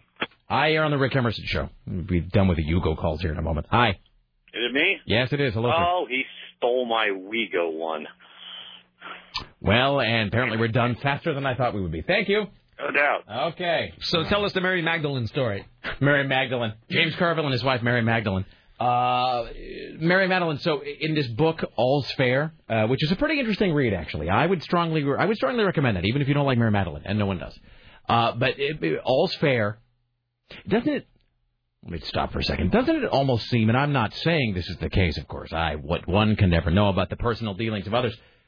If one did not know better, Tim, though, wouldn't it seem as though maybe James Carville and Mary Madeline hooked up just so they could be pitching themselves and selling books? Yes. Because, in fact, didn't they make a movie based on them with Michael Keaton and Gina Davis?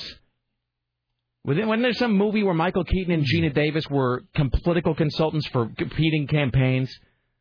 I swear to God, in like 96, there was a movie that came out, and it was Michael Keaton, and I think Gina Davis was the woman. Mm-hmm. And they were basically James Carville and Mary Madeline. They were each leading a campaign, but the candidates were against each other. So it's like Mary Madeline, like Michael Keaton was the Democratic guy, and Gina Davis was like the Republican strategist. Anyway, but so if people who don't remember this... Speechless, there you go. So in 92, James Carville was the lead strategist for Bill Clinton.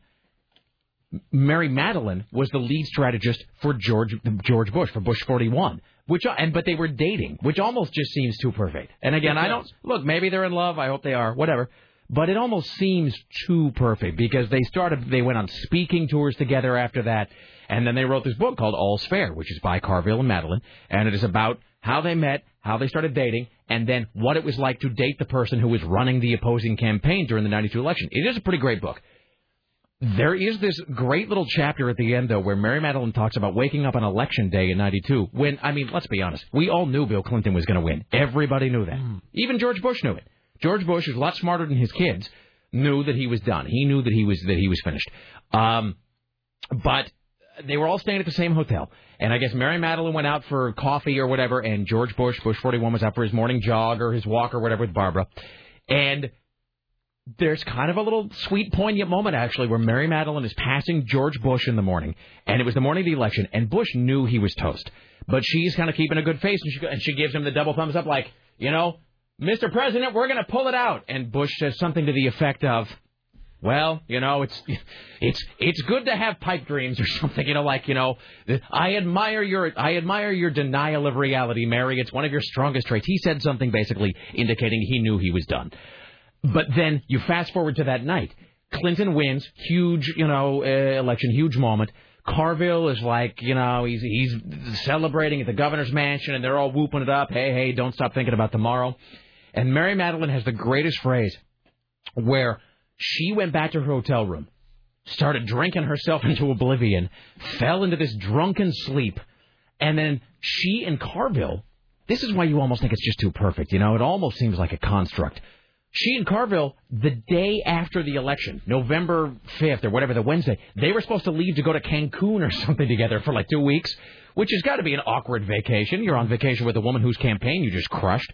So Carville calls her at like 4 a.m. after the election, and he rings her hotel room, and she has the greatest little sentence. She says that she woke up to the sound of the telephone ringing, overflowing with red wine and depression, which is just the greatest little phrase.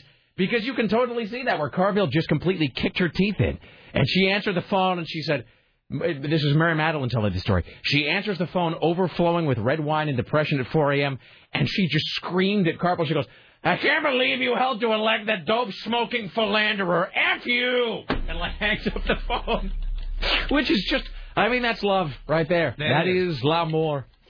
Anyway, so I forget how I even got started on this, but blah, blah, blah. Oh, so Sarah will be drinking that night, as will many people, either in celebration or sadness. So that is the Rick Emerson Show's political party, featuring live broadcasts all night long by news director Tim Riley, who will be giving updates and interviewing movers and shakers. Isn't that right? Yes.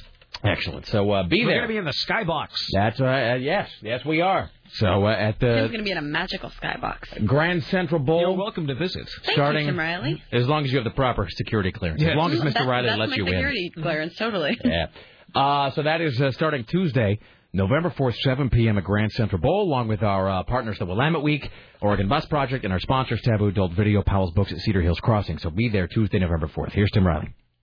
Oh, this is good news. The Dow Jones Industrial Averages gained more than 500 points on the day.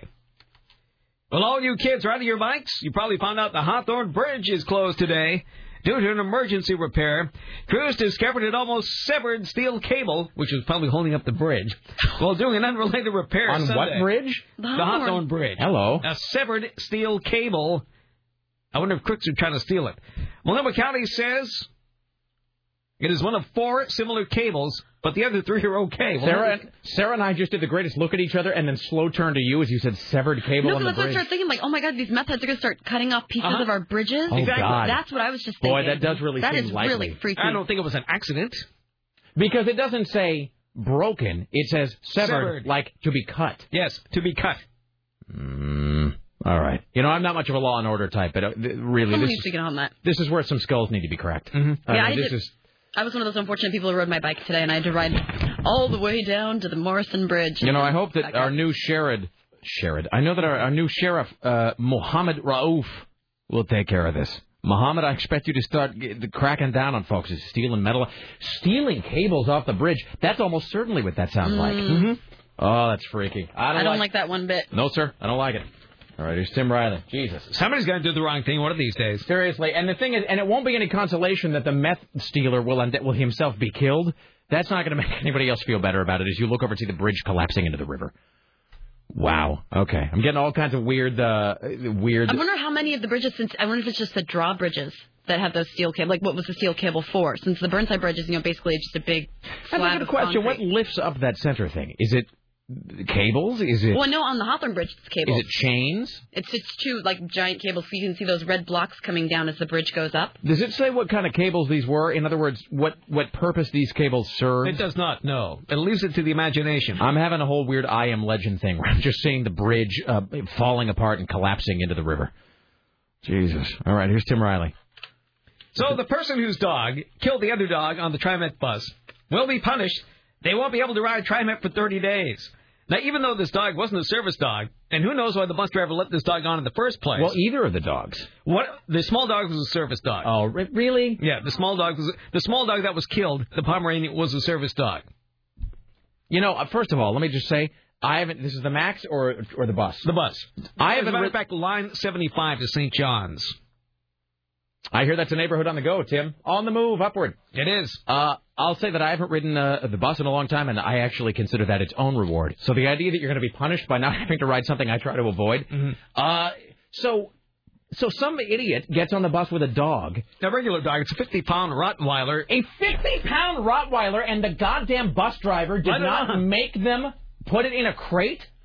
Are you kidding me? That's pretty messed up. Yeah. And it killed a service animal. Oh, I'm officially furious. And the person with this dog that wasn't supposed to be on there in the first place, their punishment is they're not going to be able to ride the bus for 30 days. Are you... Come on, man. All right, having just said that I'm now going to crack down on Law and Order because of the meth guys stealing cables off the bridge, that is, in my opinion, that is criminal negligence. Yeah. And it killed a service dog. By the way, those are not cheap to train. Mm-hmm. And if you're, like, blind or deaf or whatever, I don't know if you have to pay for the service dog. I think the state gives them to you. And there are also many kind of service dogs. I mean, it might not just be like a walking dog. It could have been like a, like, you know, for people with, like, low self-esteem. Like a therapy dog? They have therapy dogs. Therapy dogs, yeah. No, they bring That's considered a service dog. To my wife's work, she deals with, crazies, and they bring therapy dogs there. Well, there are also therapy dogs for people who are epileptic. Because freaky as this is, like, this all sounds like sci-fi, but, there are dogs that can tell you when you're about to have a seizure, like, before it even happens. There are dogs that can bark and warn you that a seizure will be happening to you within a few minutes, and so you have time to, like, get your medicine or get to the doctor or whatever. Therapy dogs are not cheap to train, or, service dogs anyway. A 50-pound Rottweiler. Somebody left a 50-pound Rottweiler on the bus. But the bus driver just said, that's fine. As long as you got that $1.50. Dogs ride for free. And then the guy, whoever it was, and it was a guy, by the way, who I'm sure had a massive... I'm sure his pants are bulging. I'm sure the guy who had the 50-pound Rottweiler, that's a guy who's got a big unit. You know that's what that always is. Just let the dog just kill a service animal. Oh, it happened very quickly. But still... You got a 50-pound Rottweiler, you hold on to the collar. Mm-hmm. You don't just, like, let it... I mean, I'm not saying that he did this. I just wouldn't even think that would be allowed. It said here, in the blink of an eye, it just got out of control. If you can't control your dog, you shouldn't have a dog. Can we all say this? Just like children, by the way. If you can't control your kids... And why doesn't TriMet ever punish anyone for anything? Well, that doesn't even seem like a TriMet thing. That seems like the actual police ought to be... Well, the police didn't interview the guy and let him go. There are cameras on those buses, are there not? They are. They're waiting to see the video. If the video shows the bus driver... I'm sure we're going to see this on TV. A 50-pound Rottweiler on the bus without any sort of crating, which I do believe is required, unless you can somehow spin the argument that the 50-pound Rottweiler was itself a service animal, which I don't think is likely. No. If there's video of the bus driver letting this animal on the bus, and there's video of the Rottweiler's owner failing to control it, and as I said, I hate to be comparing kids to dogs again. Well, they got off at North Lombard at Interstate. Well, I think we know what that's about, Tim, don't we? Yeah. And so... I mean, if you cannot control your dog, your animal, you need not have that animal, that dog. I mean, really, that's the thing. You know how your dog behaves. Jesus. For the love of... I mean, come on, man. I mean, I got like a 16-pound poodle. And I know how that dog behaves, and I go out of my way to make sure he doesn't do anything. And in fact, the one time that my dog got into some mischief recently, which ended badly for him, not so much for anybody else, it was the dog walker who felt awful about it. But, I mean, especially with, it's a freaking poodle. This is a Rottweiler. Oh, that bugs me. Is there somebody who works for TriMet? All right. Hi, you're on the Rick Emerson show, Sir Madam, as the case may be. Rick. What's up? I drive for TriMet. Yes, sir. This is one of our biggest complaints about the system. Okay? We have to, under the American with Disabilities Act, federal law, yes, we have to let these animals on. All that guy with the 50-pound Rottweiler has to do is say it's a service animal, and as long as he's got a leash on it, he has to. We cannot refuse it. Do you have to somehow show that the animal is a service animal? No. All you have to do, we have service snakes, we have anything anybody wants to call. I am completely bringing a service snake on the bus, and then a service Tasmanian devil. As long as the snakes have to be in under control in a bag or something. But we've had everything you can imagine these people are saying is a service animal, and we have no control. So isn't the guy... And this crap happens every day. We have these homeless guys walking right out of the bushes with these vicious-ass Rottweilers, and they're allowed, as long as they have a leash, we cannot say a word because, it's a service animal. We can't ask what for. The service animals don't usually come come with a license or a tag or something? No. The term is so broad. Because you see those dogs that have like green vests and whatnot, because they're like helping blind folk across the street. Okay, one night, I had two ladies, both in wheelchairs, with chihuahuas on their laps. Mm-hmm. Okay, a visually impaired guy gets on with his seeing eye dog. The chihuahuas jump off their laps and attack the seeing eye dog. I could do nothing about it because everybody involved was ADA, handicapped. Right. Okay, so the blind guy had to get off and wait for the next bus while these two vicious little monsters got to stay on.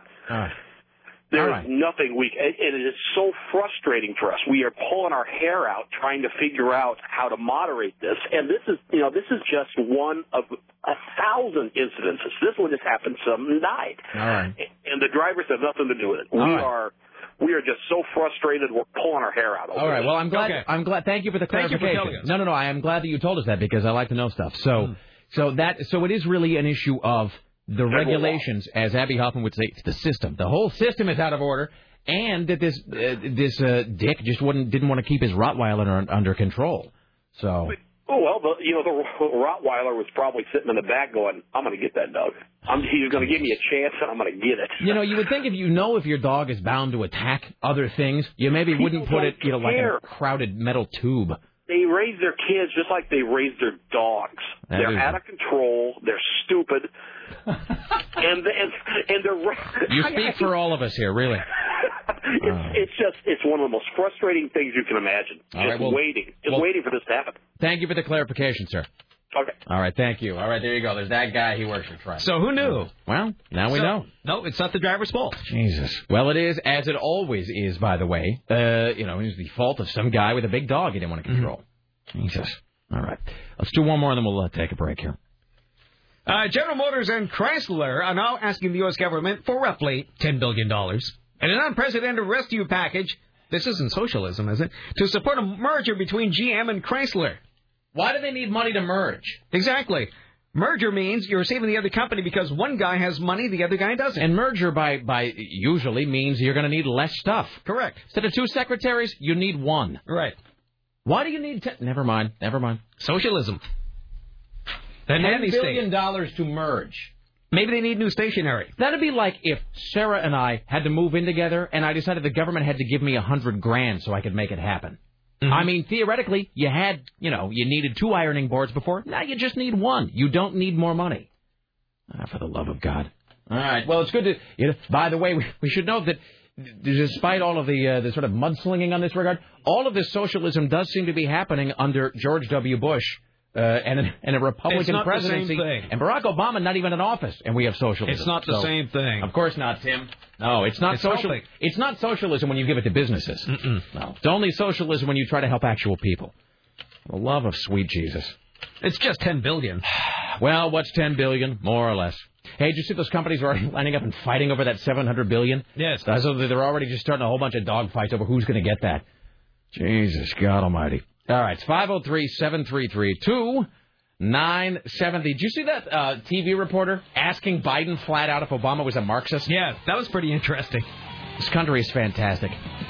You don't even need to go to the movies anymore. I can just sit at home and watch the political coverage. I mean, really, it's like having a front row seat. Back after this and more, Tim Riley, your phone calls. It's the Rick Emerson Show.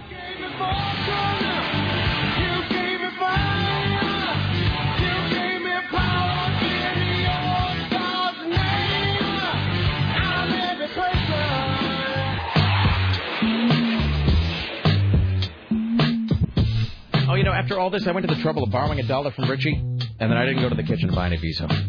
Damn me. I just feel like an idiot. We got distracted by the blow-up doll. Well, and the irony is I was so low on Visa that I actually was just, my thoughts weren't focused, and I actually forgot to go get Visa. There you go. Yes, and we were distracted by the blow-up doll. Oh, thank you, Richie. Hey, what do you got, toothpicks? All right. How long have you been off cigarettes? 20 days. Really? Almost 3 weeks. 3 weeks for tomorrow. You. Well done. Now, are you doing like chewing tobacco or any tobacco at all? Nope. Just the toothpicks. No nicotine, period. Did you scrape your face with your toothpick? No, that was... Never mind, I can't talk about that. Let's back up for a second to say that, A, Richie's got the blow-up Sarah Palin doll, which didn't really look like Sarah Palin, in his room, and all of its openings were uncovered, which is a little odd. It was really creepy, especially the opening on the front. And so Tim and I came back from Tim was in the restroom and I was in the kitchen, and we came back just as we heard Richie going, "Wait a minute, don't we have panties around here?" And so I guess it's now, is it wearing your underwear, It's not Sarah? my underwear. Yes, it's wearing Sarah's underwear. No, it's not, because Richie gave me this creepy pair of, stringy, weird, So they're not see-through yours? underwear. Oh, is this that on my weird underwear he birthday. gave you for your birthday that's all Yeah, and I stuck it up on the shelf and forgot about it. And But they're yours, right? It looked like No, ribbon they're yours, for a Richie. present or something? No, there are different Sarahs now. Okay. Wait, hold on. But this is the underwear that, it looked like something you'd wrap a present up with. It doesn't Like all connect on the bows? sides. It's there was a triangle in the front and then ribbons up connecting the front piece and the back piece so that they tied together on the sides. It's just the most hideously tacky underwear. No offense, Richie. And so now the blow-up doll is wearing that. Richie likes I have them. a pair, so. Uh-huh. Oh, God. Why's what's up with your... Whoa, that is a big scratch. What's up with that? What happened? There's a bruise, too. You get your bruise and your scratch. What is up with that? Nothing. Oh, God. You're disgusting. What? Did you hump some girl and she scratched your face? I don't know how Did I she got say it. no? No. No, she held me down. Bitch present charges. All right. She held you down and scratched your face? No, but what do you mean? Seriously, though, how did that happen? I don't know. Just, you don't have to say who she is, but... Oh, I'm not asking who it was. Did a woman scratch your face? I assume so. The Catwoman. Why don't you Why remember? else Were would I? you Were you drunk? intoxicated? Were you hosed? Or, Well, you're in the middle of something, you're not thinking, I better look. Oh, look, I got a bruise. I wonder how I got that. See, look at that. But wouldn't Look at you that notice scratch. if somebody scratched it? That looks like Would it you drew notice if blood. you were having sex with somebody? I'm not paying attention to that at that time. I was looking at something else. Sorry. All my feeling in blood was somewhere else in my body. So I had You're disgusting. I had no feeling elsewhere. But I'm saying she drew blood on your face. I mean, I could tell that was bleeding. That's not just a scratch. That's like an actual sort of, that's like a long bleeding cut type Did scratch. she do it on purpose? With a love mark. Was that with jewelry or some sort of presumably dangly earring that looks like a fishing lure? I don't know. I was all over the place. Wow. Were there any number of metal things on her that might have cut you?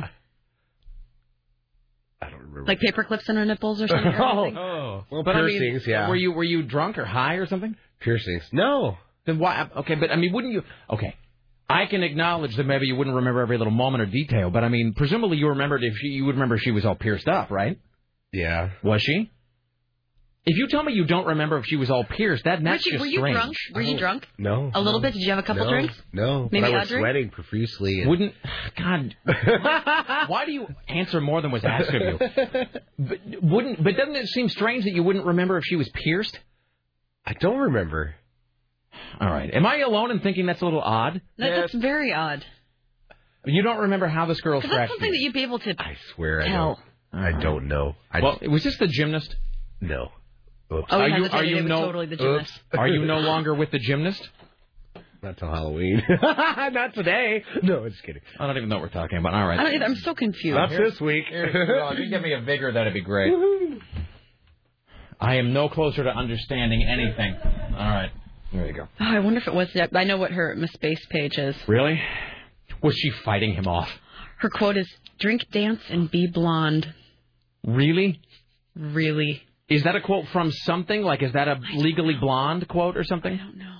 All right. Oh, is this too mean to read her stuff out loud? I don't know. I was the one. I was the This one. is genius. All right, if I don't say her name or anything. Doesn't matter to me. I don't care. About me. It's public, right? Is it a public profile? Yes. Or you're not logged in as Richie? I'm not. in No, other I'm not words? her friend. If it's a public profile, go ahead and read it. I don't About care. me. I love to party. That's about it. JK, I'm going back to school in September to get a blank degree. I won't because... Anyway, I work a lot, which sucks, but hey, it's money, and I love shopping. It's my favorite thing to do besides, well, never mind, I can't say LOL, but yeah. It's like a female Richie. I was just going to say, aim for the top, Richie. It's important to have standards. LOL. LOL. Jesus God. All right. Well, yeah, okay. Here's Tim Riley. An impatient White House served notice today on banks and other financial institutions who got billions of dollars in federal help. Stop hoarding the money and start making loans to people. Forget about these luxurious vacations your CEOs are taking.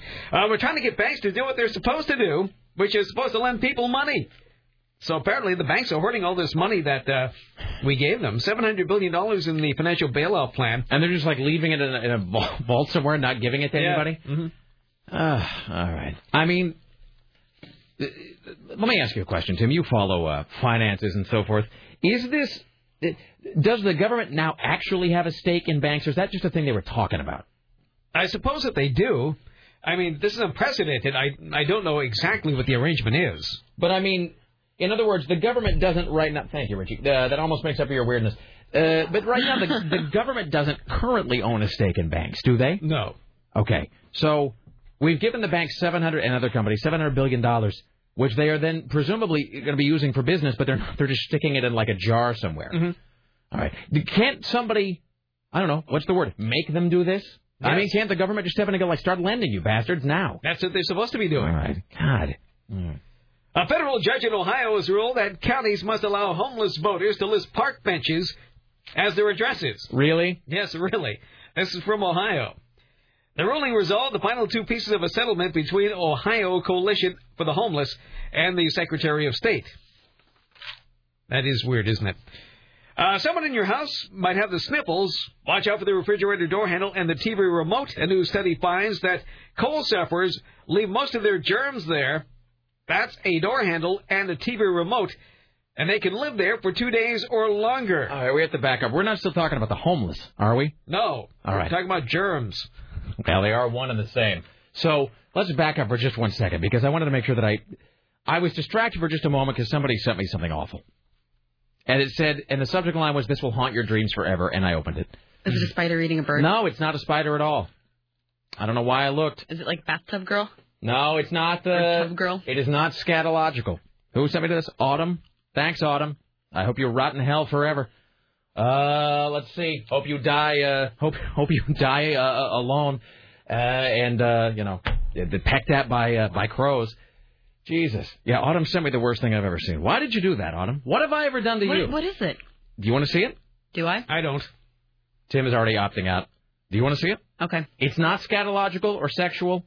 It's not about any number one or number two. It's not about an animal. Give me one thing that it's about. Can you give me a general? Well, it's not bloody. You might call it a kind of injury, I suppose, but it's not bloody. There's no blood at all. Maybe not. No blood. Maybe not. You should come look. Okay. All right. This is called "This Will Haunt Your Dreams Forever." Yay. Thank you, Autumn. You are now my sworn enemy. Come on over, Ivan. Come on over. What are you afraid of? All right. I'm not going to look. All right. You ready? I'm ready. Let's put the microphone up here so we can reaction. Okay. All right. All right. All right. Okay. What is that? That's what I'm saying. What is that? See? What's going on there? What is that? I'm not looking. I'm not again. looking again. What is that? Well, they're fingers. But I know, but what's going on there? I don't know. What's going on? I don't know. You should look. I already looked twice. You have to look once more. Oh, I can't even look at that. I don't want to see. I don't ever want to see that. See, again. that's what I'm saying. What is that? That's in my head. I don't know. See, now it's going to haunt your dreams. It looks like someone has scales on the inside. Oh. Scales on the inside. Isn't that what it looks like? I don't know. I got to reduce it. Are you not going to look at it? Hold on. No, I got to do that thing of like squinting when I bring it back up so I can close it. Do you see why I hate Autumn? Do you see why Autumn is... Are those her fingers? I hope not. Jesus. What are her fingers? If those are her fingers, I don't even know how she would have typed enough to send me the email. Unless she's typing everything with her nose. You know what I'm talking about? See, Yeah. it's weird. It's not right. But I have to post it now, don't I? Yeah, you totally have to. All right. But how am I going to post it without looking at it? I don't know, but we need to figure out what it is. You have to do that. I'm not going to look anymore. Do it. I can't look at it again. Jesus, it's not right. It makes me grind my teeth. All right. Let me back up for a second before we do anything else. Tim, I'm sorry that we have to derail this. We're going to jump back in time about 5 minutes in just 1 second. Sure. Now, I was quoting... Now I've got something in my head when Richie came in and he's all scratched up on his face. And you said, was she fighting back, which is funny. And you can say that because you're a girl. But then I did the Chasing Amy thing, where Ben Affleck goes, "I got girl problems." And Jay goes, "Bitch pressing charges." I get that a lot. But then that's something else, too. Who else makes a joke in the movie about the girl pressing charges? It's in the Addams Family. It's where Gomez says to Fester, "Fester, you'll meet somebody else. Someone who won't press charges." It's in Addams Family Values. And then he hooks up with John Cusack. See, don't you feel tingly I feel dirty. So I feel like there's something awful I wish inside you would me. look at it so that we could all share in this gross. Tim, come look at this. No. It's not that bad. Tim, come over here. No. Come over here. No. We got to find somebody else to come look at We this. gotta have somebody else. Big Jim. Okay, Big Jim. Get him. Richie, don't tell him why, but make Big Jim come in here. Jim, if you're listening, it's nothing bad. I wish I hadn't seen that. I can't unsee it now. It's in my head. Autumn, I hate you. I seriously, I hope that you are. I hope you are. Figure out what it is, so it just keeps looping through over Seriously, and over again. I hope something awful happens to you, Autumn. Really, I hope that you just wake up covered in tapeworms. Hi, Jim. How you doing today? Hi, Jim. Well. Hey, I have something great to show you. Yeah, I was listening in the other rooms, and my nightmares are already kind of full. You got to see this, though. Okay. Okay, shut And your then eyes. you have to look really closely and tell us what it is. Okay. All right, you close your... Look away. Looking away. Thinking about the old mistakes. All right, hold on. Don't look. I can see the reflection of it in your glasses, Rick. Shut up! Look away! All right, okay, look at the screen. All right. It's not there yet. Okay. Okay, now I'm going to show you something that Autumn, who, as Keith Olbermann would say, is the worst person in the world, sent to us. It's not bloody. It's not scatological or sexual. No insects? No bugs at all, actually. Okay. That's usually my meter right there. Okay, you have to look at this so we can all suffer, and then we have to find... You have to look at it closely so we can figure out what it is. I don't know what's going on in this photo, neither does Sarah, and we can't look again I can to wrap figure it up like a present in my head and then shift it away. I'm so scared I wish my head had some sort of a disposal that I could just... And it like doesn't seem, initially when you look at it, it's like, that's not that creepy. And then as soon as it registers... I wish my head was like an Intel clean room that I could just sort of press a button and everything was vaporized. Is this some Rotten.com kind of stuff? I don't see... No, it's not bloody. Okay. And then here's the other thing. After you look at this horrible picture... Tim, you want to see this? No. Okay. On KCMD Portland. Then we have to... We have to find... We've been arguing about a picture for like 45 minutes. That's the way to attend share, Tim. Hume to core, Tim. Hume to core. Attention P1s. Then we have to find somebody who can tolerate looking at this long enough to post it on either my space or my blog. Okay. I think here we go. All right. Jesus. Sweet is it? I don't know. What is it? I don't know. What is it, Jim? I can't look at it. I can't look. What is it? Oh. It's evil is what it is. It shouldn't be. I think I see the Virgin Mary. Yeah. No, see what I mean? What is up with that? What is it? What's going on there? It looks almost like some kind of frostbite, perhaps? You're a Stephen King fan, right? I am. So, I keep thinking of that. What's the name of the story where the guy? No, where the guy goes to the outer planet and then his hand has the, that from from Creepshow. Yeah, no, it's not in Creepshow. No, I'm talking about in the book Night Shift by Stephen King. How the astronaut comes home and his end up. Oh, yeah. You know what I'm talking about. Oh, dude. Okay. Yeah, that's what that looks like. Yeah, just the weird white halo. What is foamy? that? I gotta get up. Okay. Okay. I got it. You can look at it. Can we expand on this? So is that like indented? Do you see that? Is it missing? It's definitely there's. I'm so afraid it's going to come out of the screen at me. Seriously, I'm afraid it's actually going to leap out of the screen onto me. I hate you, Sarah. Quit doing that. All right, I have to close it, Jim. Okay. All right. Maybe so it's the Virgin Mary with frostbite? Amber, I hope that's a very cold Virgin Mary. Autumn, I hope you die suffering and alone. Really? Okay, I'm gonna go in a Tijuana prison. Take a shower with some emotional bleach. Jim, do you feel dirty after seeing that? I feel intrigued. It's disgusting. Now my brain is gonna kind of like the old. My brain is filled with death. Yeah, if it wasn't for that horse, I wouldn't have spent that year at college. Louis Black County. But now I got to find out what that is. You let me know. Unless my hands turn out like that. I don't know how to do that. Maybe that's what happens to your hands after you clicked on that email. All right, you want to send it to me? I'll post it. Okay. All right, I'm going to go this way now. All right. I know this is a big thing this is like on the radio talking about a photo. You really will, when we finally post this, thank us for discussing it at some length. Because you're going to say, dear God, what is that thing? What did she write in the subject? I don't know. She wrote there's no subject. There's just, this will haunt your dreams forever, all caps. I didn't listen. Why did I open that? Follow-up email. I told you. Ha ha. I will never be able to sleep again. Love, Autumn. Seriously, I'm going to find you, and I'm going to kill you. Why did you watch Two Girls, One Cup? We just have to. I know. Hello, Tim. I'm intrigued. Jesus. You want to see it? Look at it? You want to look at it? Kind of. Oh, fool. Okay, come here. Uh-oh. Come here. Uh-oh. Now, hold on. Don't come here yet. I got to open it. All right. And I'm blocking the screen with my hand. Rick, he's putting his hand in front of I am the blocking the screen with... I just saw part of it accidentally. All right, come here, Tim. All right. Jesus. I got to figure out a way to put up just a link, too, so people don't see it when they first go there. They got to, click on the link. You ready, Tim? Yes. All right, look at the screen. Look at it. Oh! Yeah! In your face. Isn't that wrong? And in your brain. What is that? What is it? That's what I'm saying. Trying to shake it out of my brain. I know, what is it? I don't know. Can I stop saying what is looks it? like God. it looks like a pair of rotted slippers on somebody's fingernail. But it's this part, right? Yeah. It's not right. Okay, we have to quit talking about a photo now. Oh, Yeah, is this Rick, you're gonna Autumn have to calling us? You're going to have to do the link thing. Hold on, here's Autumn actually calling us. Hi, Autumn, you terrible person. I know. I told you not to look at it. You're the worst person who's ever It lived. is. It's Autumn. Hi, sweetie. How are you? Oh, I'm really good. I'm very good. Except for that picture is going to haunt my dreams Really? forever. Right now, I'm hoping that your spine is filled with aphids. Oh, it is so... It freaks me out. Where did you... Where did you see that? And we're not going to... I'm going to put up a link so people can see it. I almost want to keep a little bit of, what it looks like, a little bit of a surprise. But where did you get that? My boyfriend hates me, and he sent it to me. It always and starts then with a guy. He wouldn't tell me how it happened. I don't want to know. Anything about it. Yeah. And he, It's better that way, though. It's better not knowing in a way. That's true, because my mind cannot think of a reason of why it would look It's like more that. terrifying not knowing. I need to dump bleach into my eyes. Just know that... The goggles do nothing. It is not me, but it freaks me out. It makes me just...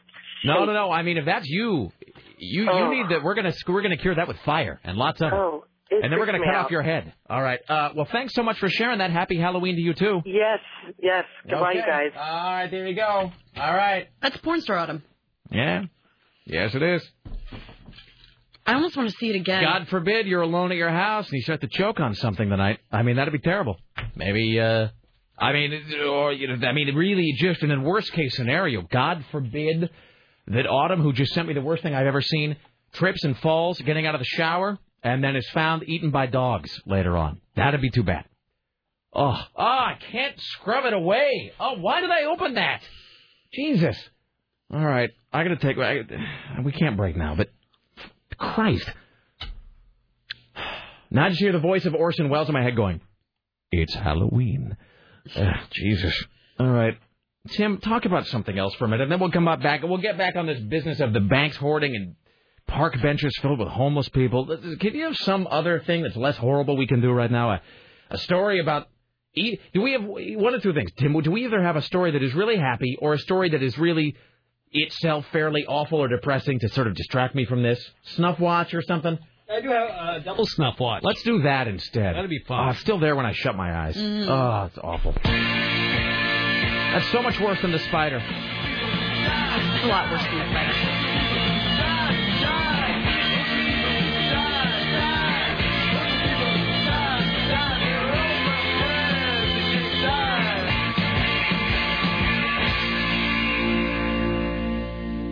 Jared Damiano, the director of the pioneering pornographic film that lent its name to the Watergate whistleblower known as Deep Throat, has died. He was 80. He died in Florida. Of course he did. I don't have the... I do. I don't even want to touch my computer anymore. He had suffered a stroke in September. Really? Yes. The director of Deep Throat suffered a stroke? That's correct, yes. He was a filmmaker and artist and thought of himself as such, said the younger Damiano. Even though we weren't allowed to see his movies, we knew he was a movie maker, and we were proud of that. Deep Throat was a mainstream box office success and helped launch the modern hard-care adult industry. Shot in 6 days for $25,000 in 1972, the flick became a cultural must-see for Americans who had just lived through the sexual liberation of the 1960s. The film's title also became associated with one of the most famous anonymous sources of journalism. While investigating the Watergate scandal, Washington Post reporter Bob Woodward and Carl Bernstein used it as a nickname for their source, former FBI official W. Mark Felt. Information from Felt helped bring down Richard Nixon's presidency. Born in New York in 1928, Damiano worked as a hairdresser, spent time in the Navy, and directed several adult films. The younger Damiano said he would often accompany his father to film sets as a child, but would be ushered out during nitty-gritty scenes. During any acts of intimacy. Mm-hmm. We were talking about this. It makes me feel a little old. The director of Deep Throat is 80 years. 80 years. Wow. First of all, let me just say, who here in the room has seen the movie Deep Throat? I have not. Really? That surprises me. It was a cultural. It was a big part of the culture. It was a pop culture event. It really was. And I walked by that theater in Hollywood on numerous occasions. When it was showing. Yeah. Well, Deep Throat. People sort of forget this now because porn has at once become, more. How do I put this? Porn has at once become marginalized and mainstreamed. In other words, you would never have just a regular movie theater showing a porn film in 2008 because we've been so polarized. What are you doing over there, Sarah? Oh, God. I just sent you the photo. No. I accidentally looked at it again. This is so wrong. Yeah. No. I was trying to find, how do I make a link?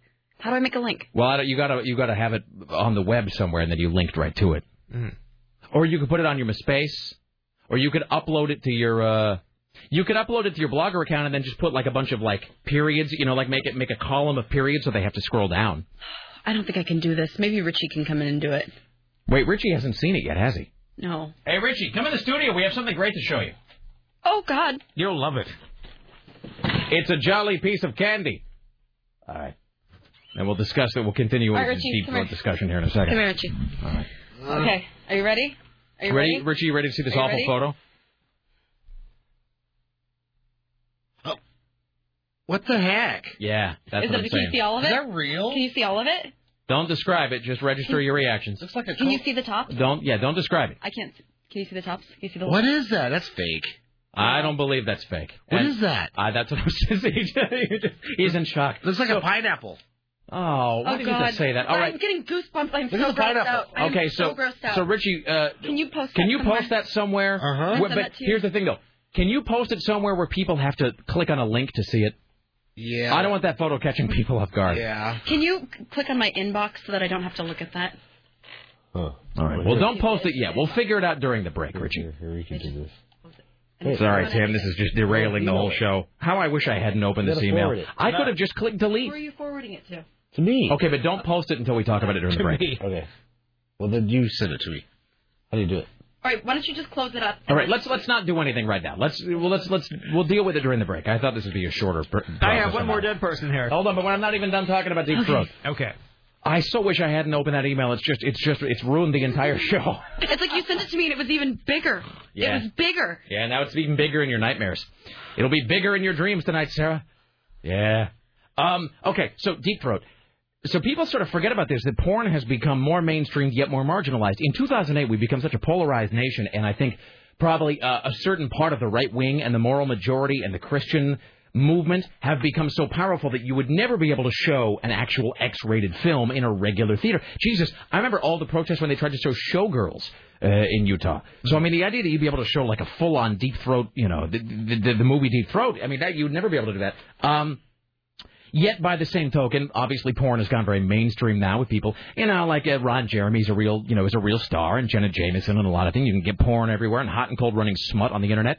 So it's difficult, I think, for people now to realize what a big event Deep Throat was. And Deep Throat with Linda Lovelace and Harry Reams, they showed that in regular theaters. Yeah. My mom and dad went to see Deep Throat. And by the way, if you know my mom and dad, you know how nuts that is.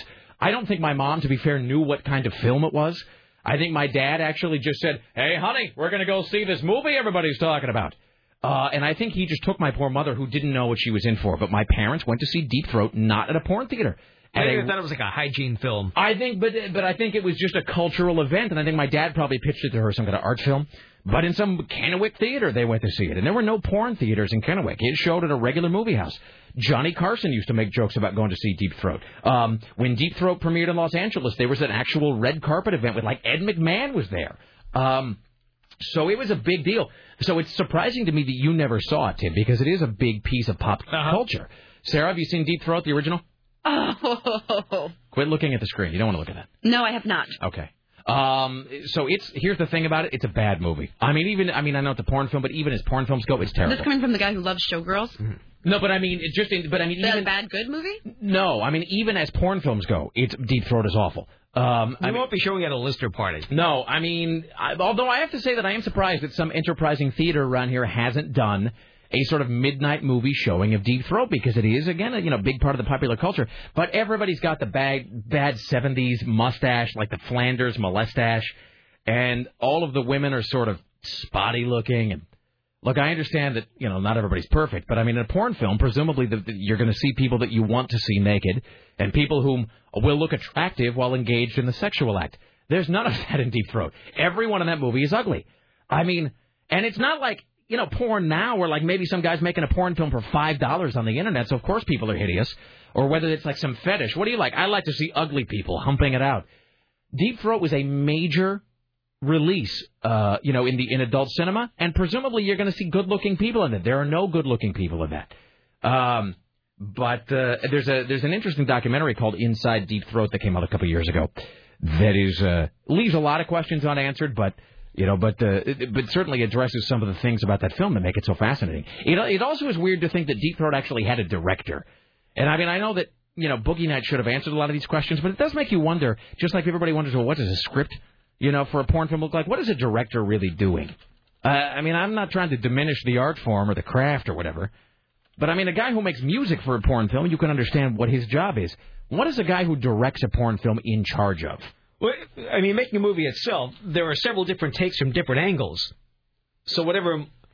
But that would be an editor who would do that, though, who would put that together, wouldn't they? Yes, but in the end, you still have to have those shots from different angles. So you're still directing. I mean, even if they're humping, I mean... I guess you're saying, more passion. Yeah, more ass. Right. Turn to the... That was Sarah Dillon saying more ass. So I guess... I watched this movie called Girl Next Door, where it's... Oh, yeah, right. Is that good? Yeah, it was pretty decent. All right, okay. Yeah, where she, becomes a full-on porn star, and they showed the people directing her as she's doing it. Interesting. See, what she really wants to do is direct. Can't blame her for that. Of course. So, yeah, I guess that's true. The director could say, yeah, turn this way or turn that way, or, you're not moaning loud enough, or whatever. So Deep Throat is an awful film. You should see it, though, just so you can say you saw it, because it's pretty terrible, but it's kind of hilarious in that way that so much stuff in the 70s are. And, of course, the funny thing about Deep Throat is it really was a big attempt to have a plot. Deep Throat was a big, serious attempt to make a real movie with a real plot that just happened to have lots of sex. And, of course, the plot is ridiculous. The plot, if you don't know the plot of Deep Throat, I can't really describe it too specifically on the air. How do I put this? The plot of the movie Deep Throat, which is a movie of some cultural significance, which is why we're talking about it here on the news station, is that I would say a fairly crucial part of the female anatomy, at least in terms of birthing. No, but I would say in terms of perhaps satisfaction. The hair. Yes, exactly, Tim. That section somehow on this particular woman who stars in the film, Linda Lovelace, it's not located where it usually is. It's located somewhere else. So it's not on top of her head? It's not on top of her head. Where is it then? It would be sort of like if your tonsils ended up on your feet, but reversed and not your feet. You know what I'm talking about. Oh. Reverse, but not on. And she goes into the doctor, and she says, "Why can't I achieve fulfillment?" And the doctor says, "Really? That is a stupid premise." The doctor says the reason you can't fulfill or achieve is because, it's not where it should be. It's somewhere else. And here's how you can then be fulfilled and as a then woman. does the dentist show her? Yes, he does. He's kind enough to help her yes. out. Okay. So her insurance covers it. The tagline.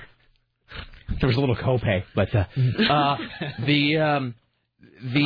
tagline for Deep Throat was, "How far will a woman go to untangle her tingle?" That was the tagline. I don't even know what that means in terms of the movie. Anyway, so there you go, the Deep Throat guy. He's dead. What do we have? Part 2 here? Oh, yeah, former Grateful Dead keyboardist. Name, Merle Sanders died. He, too, had a stroke, and he was 74. His family paid tribute to the jazz and rock musician whose favorite instrument was the Hammond B3 organ. His family says Merle stood for music and love. His smile alone told you that. He was a special man, beautiful companion, father, grandfather, family patriot. He's dead.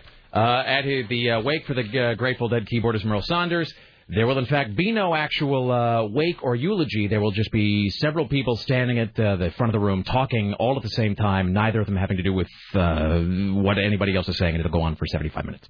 There you go. Double Snuff Watch, done.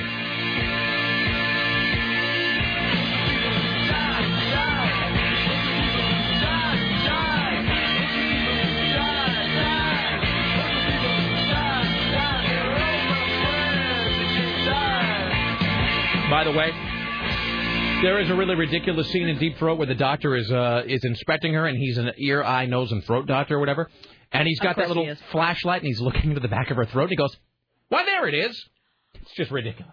It's just retarded. So then she goes out to satisfy said need. That's what I'm saying. Okay. And it's just, and again, everybody in the movie is flabby and pale and spotty and stretchy. And I understand that grooming habits were different in many ways. I'm not even talking about that. It's just that everyone in the film is ugly. There's no getting around that. So even the girl? Even the girl. Linda Lovelace was not an attractive woman. She really wasn't. And she aged bad. She aged like she had metric aging going on. I mean, it was like aging to the power of 9 or something. A much better film in terms of aesthetics is Debbie Does Dallas. But the Deep Throat is really best viewed as a curiosity only. What are we doing here? Hi, you're on the Rick Emerson Show. Hello. Hello. Hello. Hi. Hi. Oh, I'm sorry. I'm with the Rocky Horror Picture Show, actually, the Clinton Street Theater. Ah, yes, the Clinton Street Cabaret. What brings you to the phone today, sir? Actually, I was asked by our president to actually give you guys a call about the Halloween show we're doing. Really? Okay, actually, hold on for just 1 second, if you would. All right, I hate to do this to you. Hold on. I think that was actually supposed to be Thursday we're doing that. Richie, can you do me a favor? Talk to Scott there. I think he's on 2. Can you talk to Scott? And I think we were supposed to be doing the interview. I'm sorry, Scott. I hate to give you the bum's rush, as they say. I think we're supposed to be doing an interview with him because we got a whole bunch of stuff scheduled today. On Thursday, Richie, we're going to be talking about the Rocky Horror Picture Show Clinton Street Cabaret performance, which happens this Friday. We're going to be, the station will be there, and we're going to be doing some stuff with that. So, yeah. That sounds familiar to me. Wasn't that on another program over the weekend? It's entirely possible, Tim. I believe 6:30 on a Sunday morning. Yeah, but it was a different medium. It wasn't radio. I think it was TV, maybe? Honey, the host seemed familiar.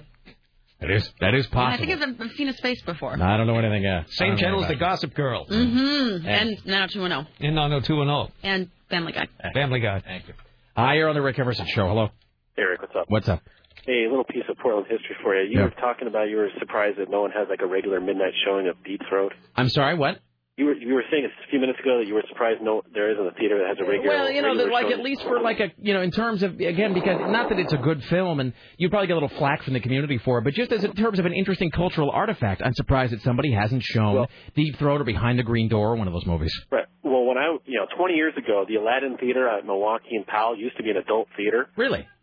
And when I was a kid, I was always told that they had for years, like for 20 or 30 years, they showed Deep Throat at that theater. Interesting. So it was sort of like the Rocky Horror of the porn world. Yeah, what I'm kind of curious is if anybody can confirm that whether the Aladdin Theater, when it was an adult theater, did regularly show Deep Throat. And now, do we know for a fact that the Aladdin was a porn theater? It was a porn theater. I grew up in that neighborhood, and it said all adult features. Such time. Those are the days. Maybe. Well, we put it out there. Somebody will undoubtedly tell us about that. All right, thank you, sir. There you go. All right, fantastic. You could do a whole series. You could do Deep Throat, Behind the Green Door, Devil and Miss Jones, Debbie Does Dallas. Seems like there ought to be one more. You'd need 5. What's a 5th one? What's a 5th one that's sort of like some sort of culturally significant porn film? Oh, you do like a John Holmes film. All right. Caligula.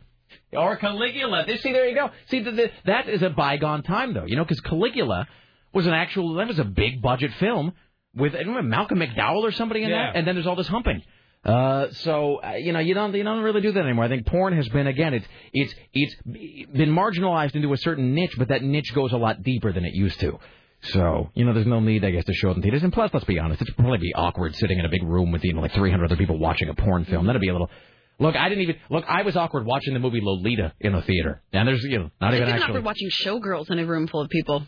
Like, you think because of the sex scene where she's flopping around? Not just that one, but I don't think I've ever fully seen that entire movie until you gave me the movie. Showgirls? You've never seen it all the way through? I think I might have just seen, partially edited Showgirls. Because there were some scenes in there that I did not remember. There's not a lot of... Like the scene where... the lap dance scene, first of all. Is that where? With Kyle MacLachlan? Yeah, and Gina Gershon. Yeah, no, that's. I don't remember that one being that aggressive. And then the one where she's dancing with the dude and the thing, and she's like, no, I can't have. Right. Because of that. And then. There's a scene where her feminine cycle is referenced. That was so wrong. I'm watching this. I'm like, this is really happening. The magic right of now? Joe Estroff. Paid $4 million for that script. Oh. I saw Showgirls in the theater when it opened. Opening weekend, I was one of like 9 people there. It just bombed horribly. And it was the NC-17 uncut version, so all that was in the theater, which is weird. So yeah, it was pretty vulgar. And I was watching with my friend Jessica, and we were both kind of like... That lap dance sequence is a little explicit. I forgot about that. Yeah, it's very, very explicit. Really, just one final thing, and then we'll resume the news, because we got like 2 stories today. Because of this photo and deep throat and so forth. Laura and I saw the Adrian Lyne version of Lolita in 1998, I think, is when that came out. Showtime Pictures. It was a theatrical release. But it was Showtime Pictures that made it. It was Adrian Lyne. Who's the guy that played William Paley? Frank Langella? Yes. Let's walk carefully through these next few moments. He's in it. And what's her name? Dominique Swain from Face Off is in it. And, I mean, obviously Lolita is a classic story, and it's a hallmark of literature and so forth. And there's the Stanley Kubrick version of Lolita from 1968, I think. But, man, I got to tell you, watching that Adrian Lyne version of Lolita in the theater was so unbelievably awkward.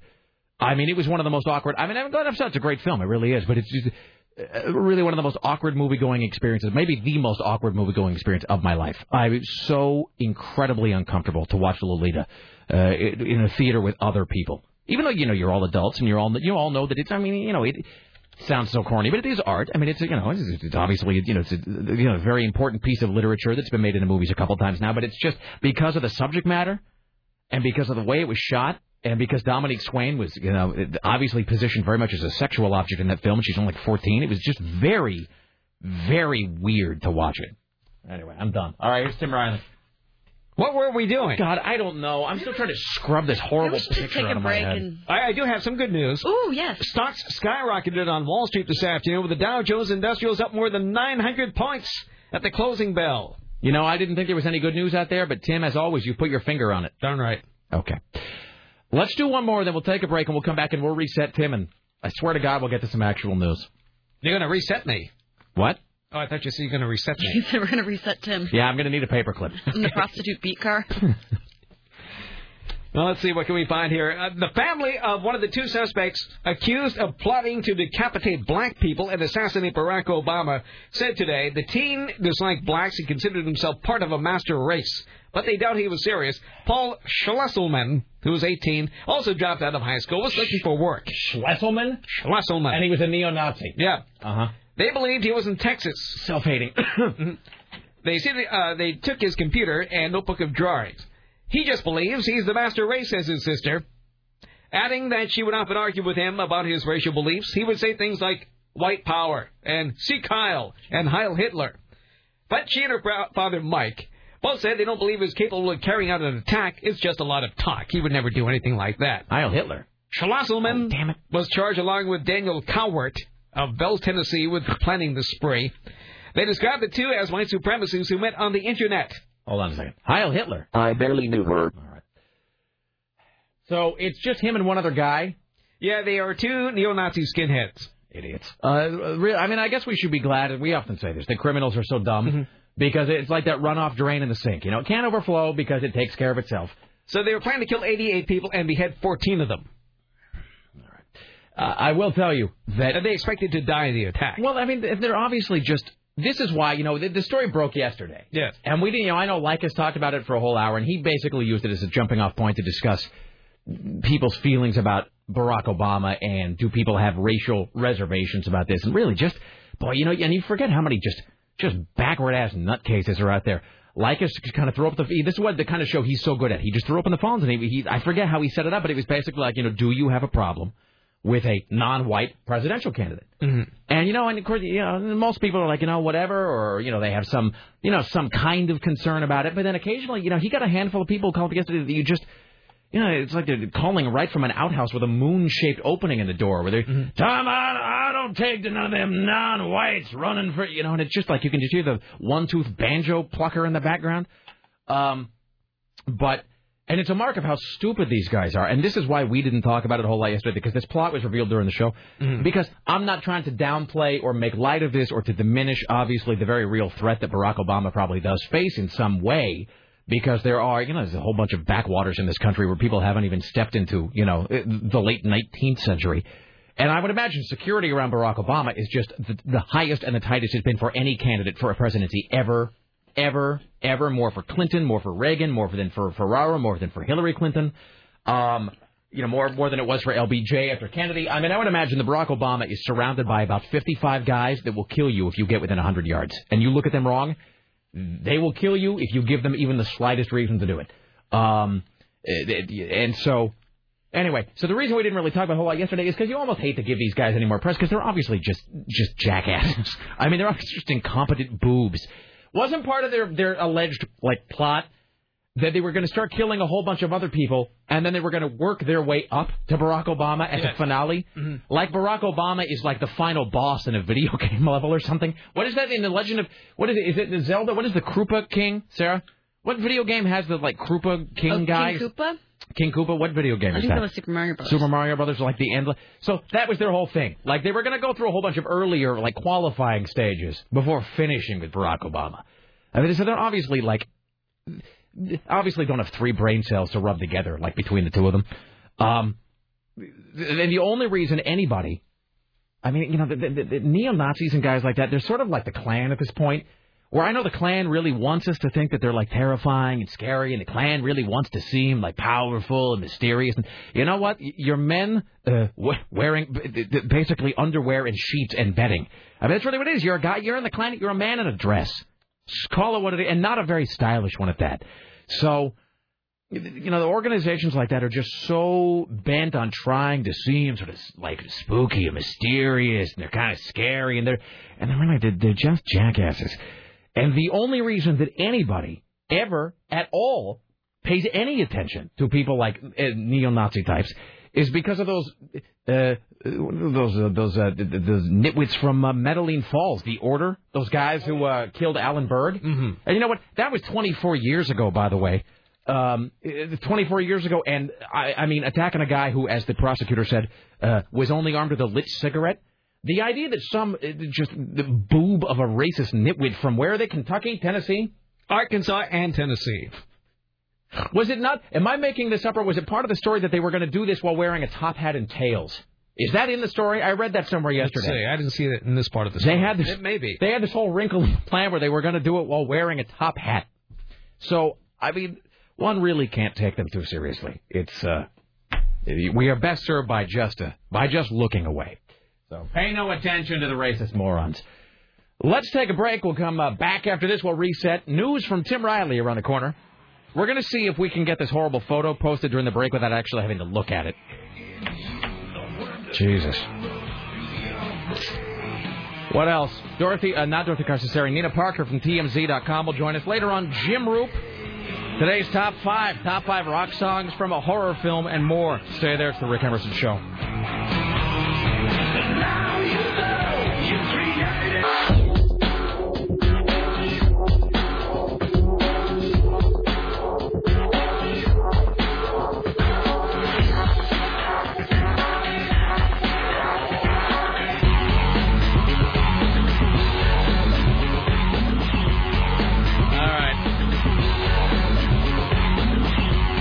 The Rick Emerson radio program. It's 503-733-2970. Still to come today, Nina Parker from TMZ.com. Later on, Jim Roop will do the top 5 rock songs from a horror film today. Top 5 rock songs from a horror film. It's actually 7. We got the 5 and then 2 honorable mentions. I couldn't cut it any further. I went from only having 3 to having 7. So not enough to do 2 top 5s, but I mean too many to just hold at the 5. So... that's coming up. We'll do another exit poll today. By the way, this just in, some guy named Tim voted for me for mayor of Gresham. Fantastic. Thank you, sir. Yay. Rick Emerson, appreciate your vote. But then, you'd have to live in Gresham. Yeah, well, but I mean, those are the trade-offs one makes for power. By the way, we have here confirmation. This, some guy, but this guy says the Aladdin did show Deep Throat for 14 years straight.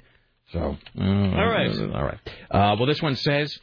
Rick, yes, the Aladdin was home to Deep Throat for over a decade. The marquee would be updated each year to show how many consecutive years Deep Throat had played at the Aladdin. I can clearly say I remember the marquee in the mid-'80s stating now in its 12th year, Deep Throat. So there you go. So it did play there for at least a decade. We now know that. We will resume the news with Tim Riley here in just one moment. Let me just say, if you're listening to us on the stream, howdy. Apparently we are back. Apparently things are rolling once again. Also, you have to click on a link to see it, but that photo is now on my blog. So there you go. And I don't ever want to see it again. I suffered through kind of glimpsing it long enough to get it posted. You go to Rick I've already Emerson? deleted it out of my inbox. I don't even want it in my inbox. Oh, I got to delete it from my desktop so I can't accidentally see it ever. So you go to rickemerson.com. rickemerson.com.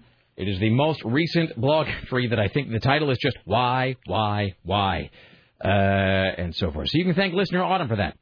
Thanks so much. All right, ladies and gentlemen, you are the enemy of all mankind now, Autumn. This is Tim Riley. And now, from the Ministry of Truth, this is Tim Riley. I'm going to do some news. That's what I'm going to do. I have a whole stack of it here. I'm sorry, Tim. We've gotten to very little news today. That's okay. Please forgive me. We're getting to it right now. Okay. Senator Obama is running to be redistributionist in chief. How's anybody going to remember that? That's from John McCain. That seems unwieldy to put on a business card, Tim. Once again, Senator Obama is running to be redistributionist in chief. That's what John McCain says. I think John McCain might now be writing his own speeches. He may have laid off the guy that was trying to craft some words for him, because that's clunky. It is. He's more interested in controlling wealth than creating it, in redistributing money instead of spreading opportunity. I'm going to create wealth for all Americans by creating opportunity. That's like that. I'm going to create wealth for all Americans. As soon as I take care of these bunions. Doesn't he sound like just kind of a cranky, out-of-touch old guy? Mm-hmm. I'm not saying he is. Maybe he is, maybe he isn't. But I'm saying that the American people really respond to the way you sound, either for good or for bad, which is why Don Draper can say anything and sound like a badass. John McCain could be over there saying that he's come up with a cure for leprosy or whatever, and he just sounds really sort of like a snarly, unlikable old guy. He could still win. Mm-hmm.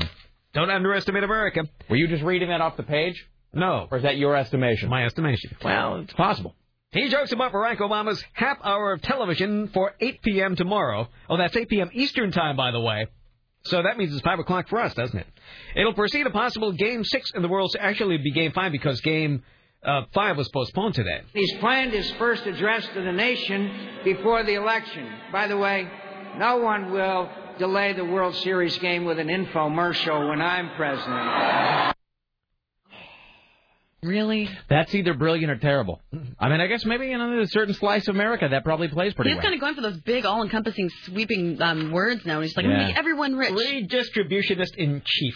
Yeah. That's a phrase that should have evolved a few. That should have been polished 3 or 4 times before the election. Karl Rove is not involved this time. No, I wonder where Karl Rove is right now. I wonder if he's just sitting at home drunk watching the television and just being glad he doesn't have to have any part of this.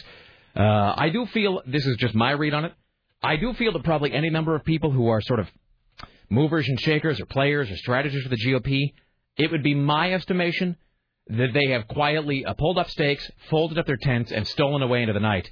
And they've said to themselves, look, we'll take this again in 2016. Let's not expend any more energy here. But who's to say? Mm-hmm.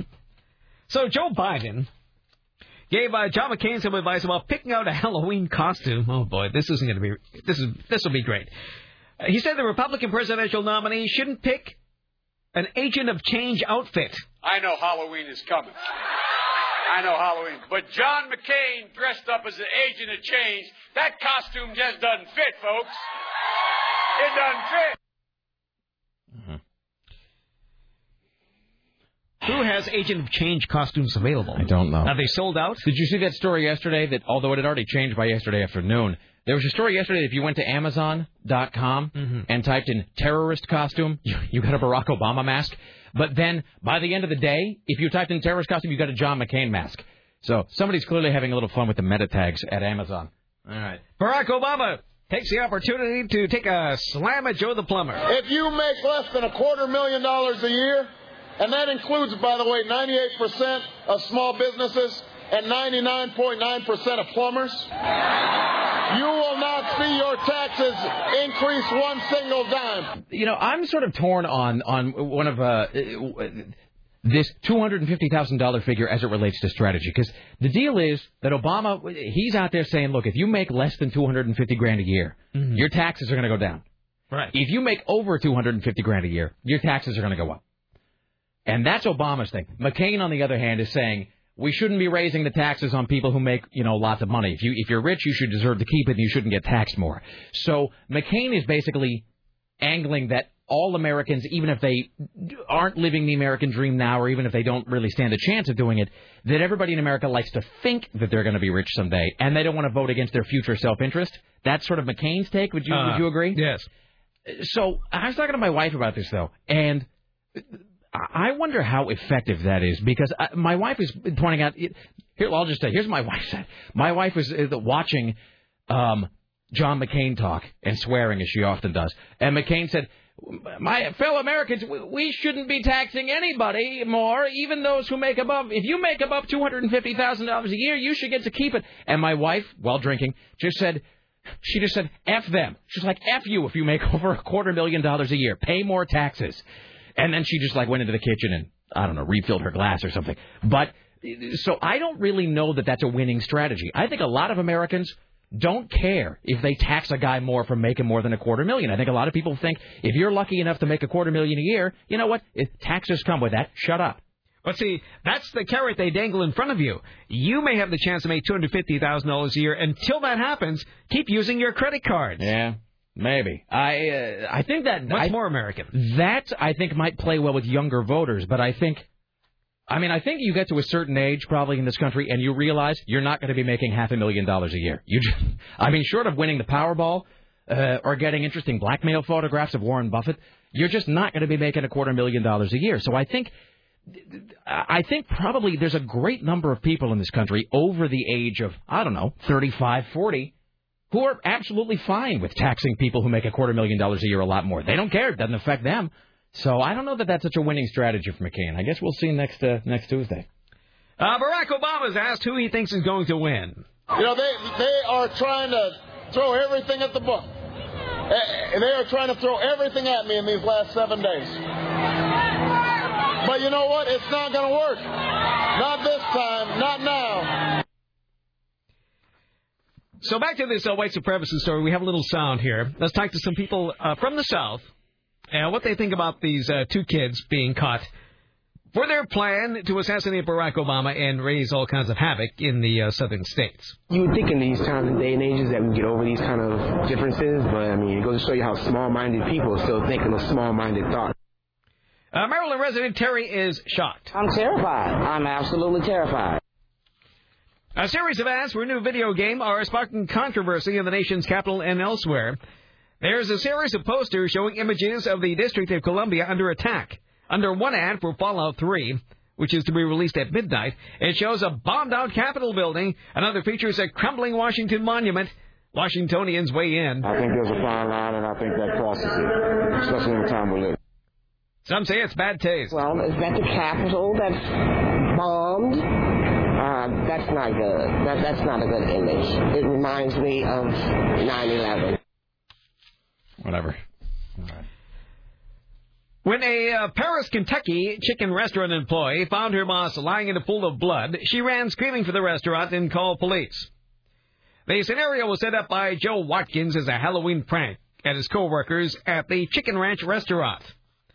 Watkins said he was calling the woman's cell phone to tell her it was a prank, but she didn't answer. He said he also called police to tell them it was a gag. Well, they came anyway and charged Watkins with making a false report. So much for Joe the chicken restaurant manager. Police learned something during a frenetic burglary call to an elderly couple's home. Tasers don't work on raccoons. Dallas police arrived with guns drawn after receiving a 9/11 call from an 85-year-old man who heard noises. Officers surrounded the house, but pretty quickly, in the words of one police report, determined the suspect was a raccoon. In the meantime, the masked burglar apparently made its way into the house through the chimney. That's when things got interesting. With officers in hot pursuit, the raccoon took off throughout the house, ripping up Venetian blinds, pulling down drapes, knocking over a lamp, toppling a flower pot. Finally, Officer Daniel Eck tried to let it out the back door when the suspect apparently turned threatening. While unlocking the back door, the suspect ran at Officer Eck. Officer Eck used his taser, but the raccoon ran up the chimney with the stun gun prongs in its back. An animal control officer unsuccessfully tried to flush it out with ammonia. Homeowner Bill Hyde is still stunned. A neighbor helped secure the front of the fireplace to keep the raccoon from returning. The next morning, when the neighbor returned to put a cap on the chimney, the raccoon escaped. He got away clean. The kill again. So the raccoon actually escaped, scampered up the inside of the chimney? Uh-huh. That's the kind of stuff that freaks me out, man. When animals climb things, it doesn't seem like they should be able to climb. Like cars? Like cars, like a mouse getting... Hey, whatever happened to the rat in your car? I don't know. All right. But there's a cat who lives above me who will scale the wall of my apartment every day. See, that's freaky. It's weird. Why don't you lock the cat in the car until it gets the mouse? See, we suggested that. We suggested having a cat and just stick it in the trunk of your car. I think the mouse is between the back seat and the trunk, though, so I don't think the cat will be able to get there. Oh no, the cats are the they're savvy about that sort of thing. But I mean, I can see a raccoon being able to. Can raccoons climb trees? I think they can, right? They got claws. Because isn't that the thing in Where the Red Fern Grows, where the raccoon gets up in a tree and then the dogs stand around the base of the tree and the kid has to he sets up a tent or whatever and he has to wait the raccoon out. There's it's like the ancient raccoon that everybody's been hunting or whatever. Well, some animals will go wild once they're in the house. I can remember a friend of mine, a squirrel came in through the window and raised havoc with his Christmas tree. Really? Yeah, pulled all the decorations off, threw them on the floor, knocked over the tree, ran through the house, finally he caught it. I like the idea of the animals who create a disproportionate amount of damage. Uh-huh. In other words, a squirrel which comes in and just lays waste to the interior of your house. That's satisfying somehow. Oh, by the way, speaking of animals laying waste to things and some of them not being too bright, so just in case this should become an issue in the future, in case I ever come in here, in the next weeks or months and announce that my new dog is dead, just know that may happen because the dog apparently has this real fascination with chewing on electrical cables. So, that may sort itself out somewhere in the future. I'm sort of zen with that. We've tried to do what we can to tape them down and get them so he can't get at them. Does he get through the tape? He does find if there's any little section of the power cord or electrical, wiring that we've neglected or that we missed, he finds it and just begins chewing on it. I noticed this, by the way, when I was sitting at my desk in my home office, and I have the ant, the ant farm, and the ant farm is illuminated. There's a little power cable that goes into the back and goes down to the wall, and it's not so much of an issue now because the ants have all gone off to ant heaven, so they don't really need the light.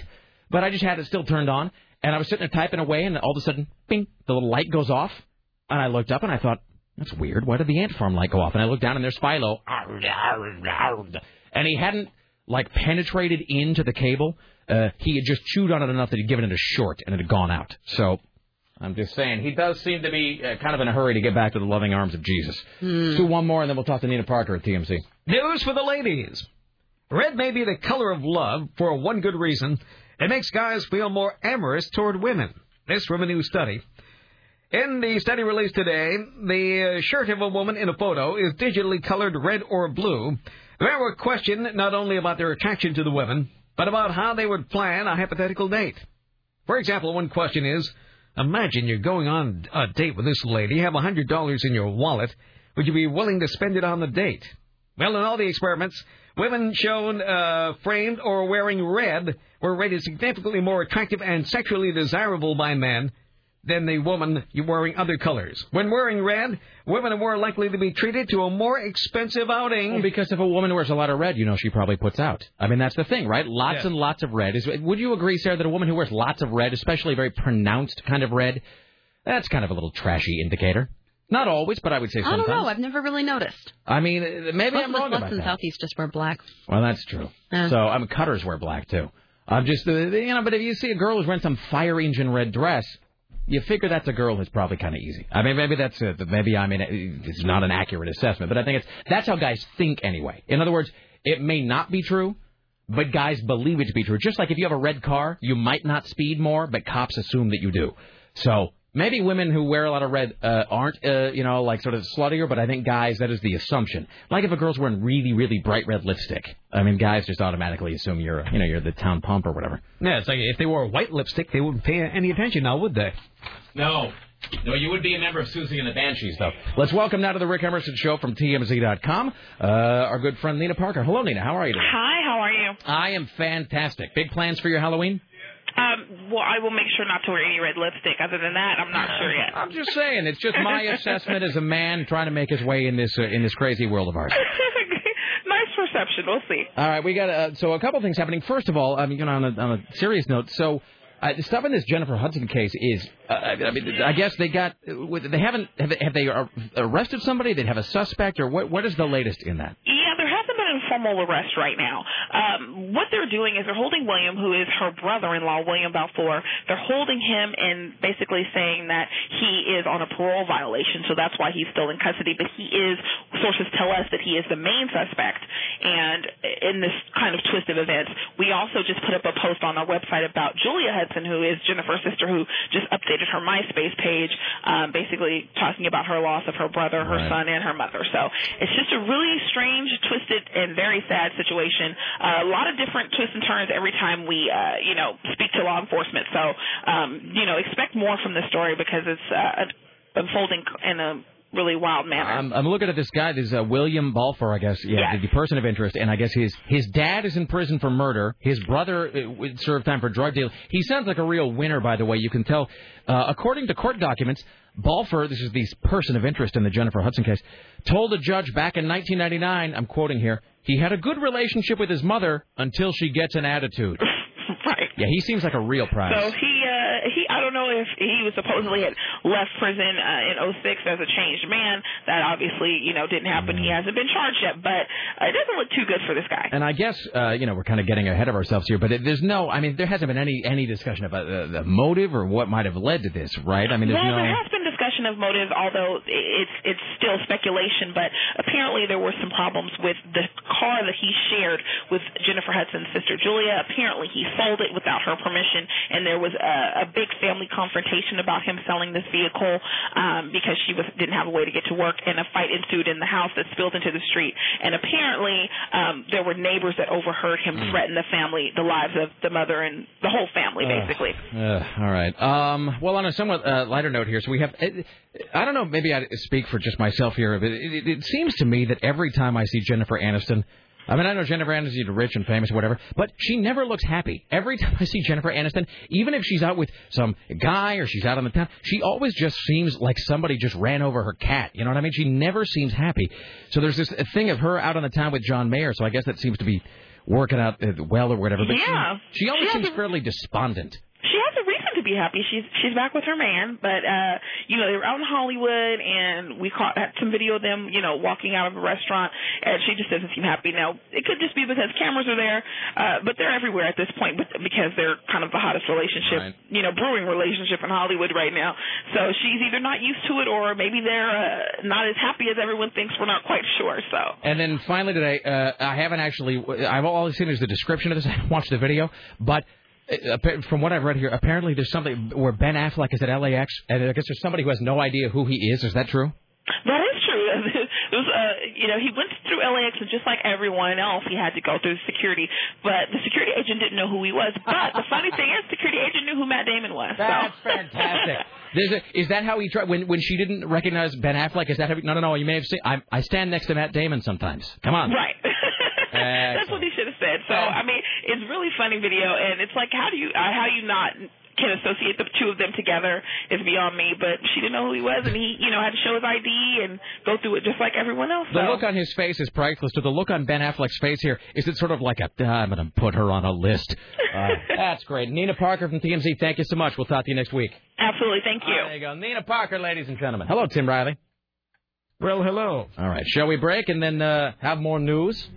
Or are you going to go prepare more news? What would you like to do? The world is your oyster. I'm going to prepare more news, and then I'll be back a little bit later. All right, we'll come back with Dr. Jim Roop in Los Angeles. We'll do an exit poll for today. We will do our election exit poll. Might get a chance to talk about bad Halloween treats later on. Tim Riley and the top 5 rock songs from a horror film. Stay there.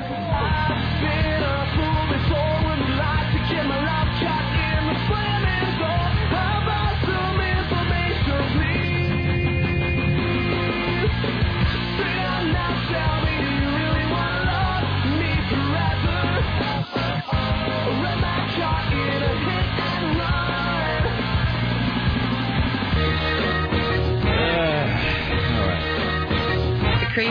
Emerson. Yes, it is. Response to the photograph at rickemerson.com. Things like this. I bet that guy has trouble picking his nose. To things like this. Why? What is up with that? I just threw up. I'm scarred for life. It's almost worse than 2 Girls, 1 Cup. Please kill me now. All right. How about this one? Rick, about that photograph. Why? They all just said, why?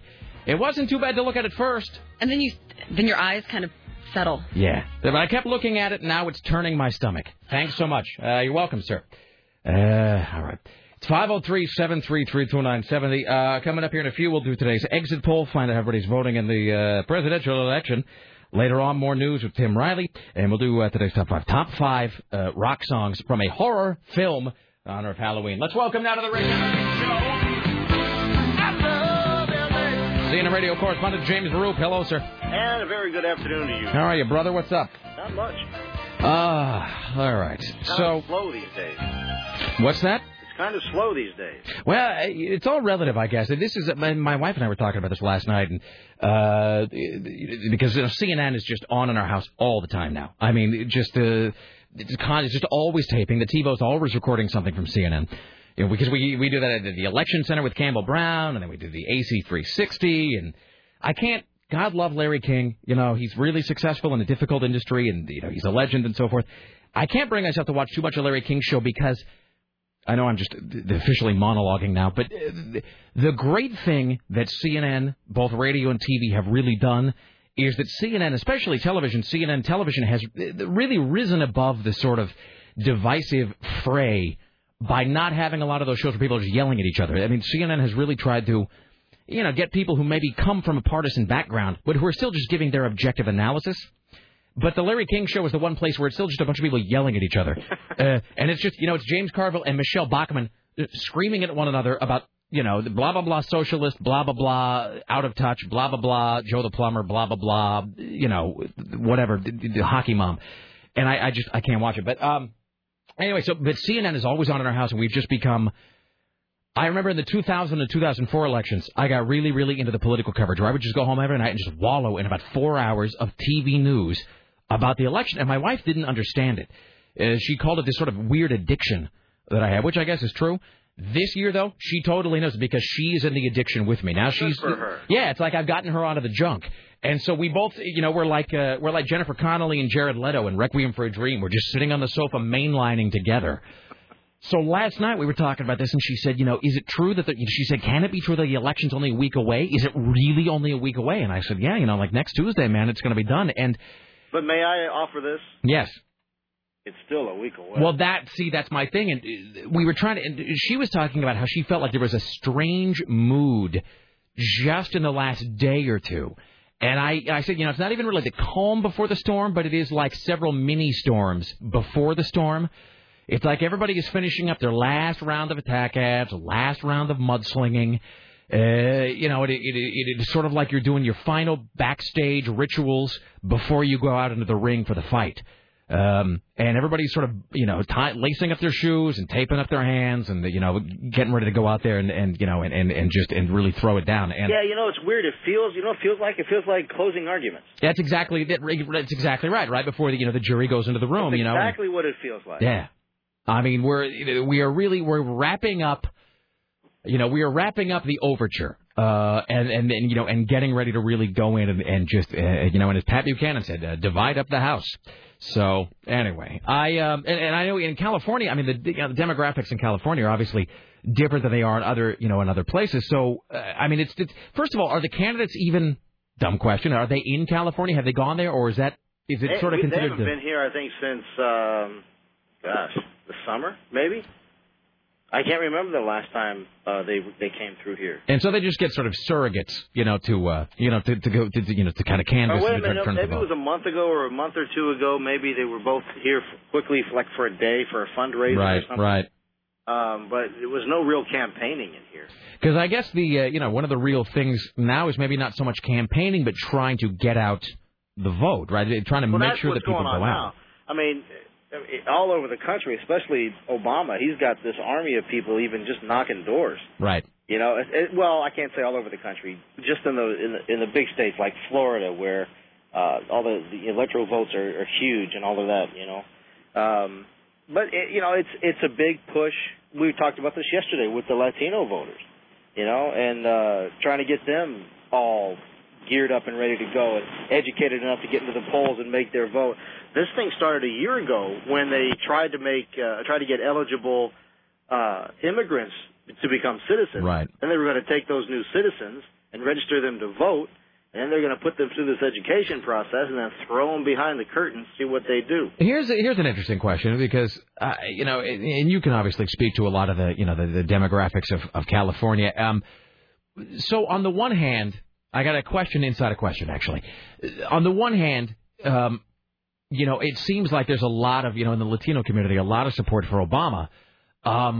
On the other hand, I know that McCain position and the GOP, they always position themselves so strongly, whether people think it's true or not. The GOP positions themselves so much as like the sort of the party of family and values. And obviously that's stuff that resonates really strongly in the Latino community. So I guess my question is it true that there really is that Barack Obama seems to be polling much better than the GOP in Latino communities, and then as an adjunct to that, what was behind all, because Hillary was just cleaning Obama's clock in the Latin vote for a long time. And that was the thing I could never really figure out. I couldn't figure out why she had such an exceptionally strong showing with Latino voters. So I just threw a bunch of questions at you, but where are they sort of leaning right now, and what had made them so attracted to Hillary? Well, I think with Hillary it was Bill Clinton's history with immigration. And his open door policy, right, if you will, as far as the border goes. The thing right now, it's almost hard to tell which immigration stance is which, because they're both sort of on the same page with trying to control the influx of illegal immigrants because of the strain on health care and education and everything else.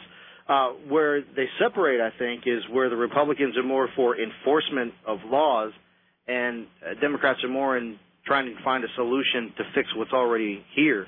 But a lot, I think we talked about this yesterday, but I spoke with a lot of Latino voters yesterday, and there are scores of them that believe John McCain is a friend to the Latino community because he stood up to his party about the immigration thing. Right. And I mean, he really took a chance in doing that.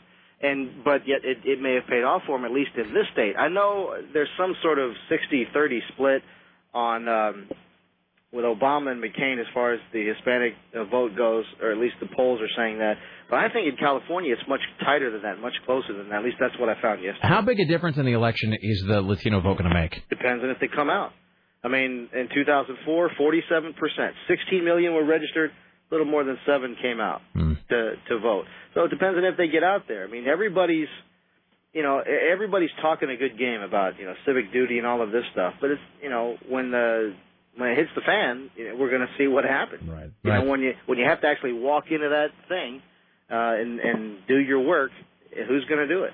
Who's going to take the time to go? And I think actually, as sort of an aside to all of this, I think somebody, James Robinson, or somebody was working. I guess you had called back yesterday to say that you finally did get an answer from the McCain folks about whether he's going to be there. Yes, and I felt like an idiot. So did they say flat out he will be there? His campaign manager himself. What's that? Did they say flat out he will be there? He will. They just said his first words were, "Of course."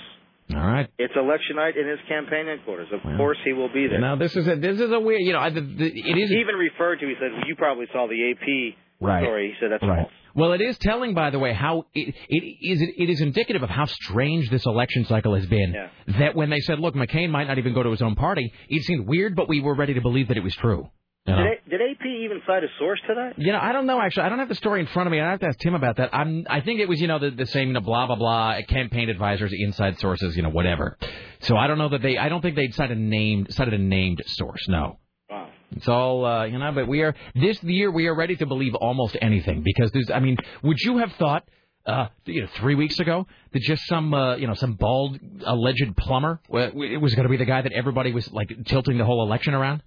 No. I mean, you know. But it didn't surprise me he endorsed McCain. I think that's good for McCain. I think a lot of the blue collars who were angry with the media, especially for coming down on him about his, taxes he owes or whatever, are rallied around this guy, and they're going to do what he's going to do. And I just saw something just came across the transom here. I guess this is from, as they used to say on the Carson Show, from another network. But apparently, I've got this. I'm quoting now from a story. Top advisor in McCain campaign calls Palin a whack job. That's this year, man. That is this election in a nutshell. How weird it is. I've heard those stories too, where they're calling her, a diva. Out of control and a rogue and a diva, and all of this stuff, and she thinks she could get the McCain message out there better than McCain can. And I'm thinking so. I wouldn't mind electing John McCain and having Barack Obama do all the speeches. I wouldn't mind that at all. No, exactly. Well, I'll tell you, of the four candidates who are running, of Obama and Biden and McCain and Palin, we were actually talking about this the other day about who we thought, really who were the best people, who performed best on television, who were the best people that were out there conveying the speech, giving out the message. And I mean, really, it is Obama and Palin. There's just no doubt about that.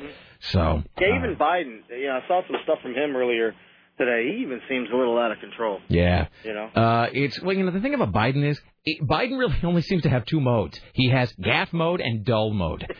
And I wish that the Obama campaign probably wishes he'd stick to dull mode, because nobody writes about dull. What they write about is every time he opens his mouth and he says something like, "We will be tested with an international crisis," and you picture Obama in a hotel room somewhere going, "Jesus, God, turn off his microphone." So, all right, brother, are you on tomorrow? Yes, I am. All right, we'll talk to you then to assess the storm, before the calm, before the storm again. There you go. So, all right, have a good day, sir. Thank you. All right, there you go.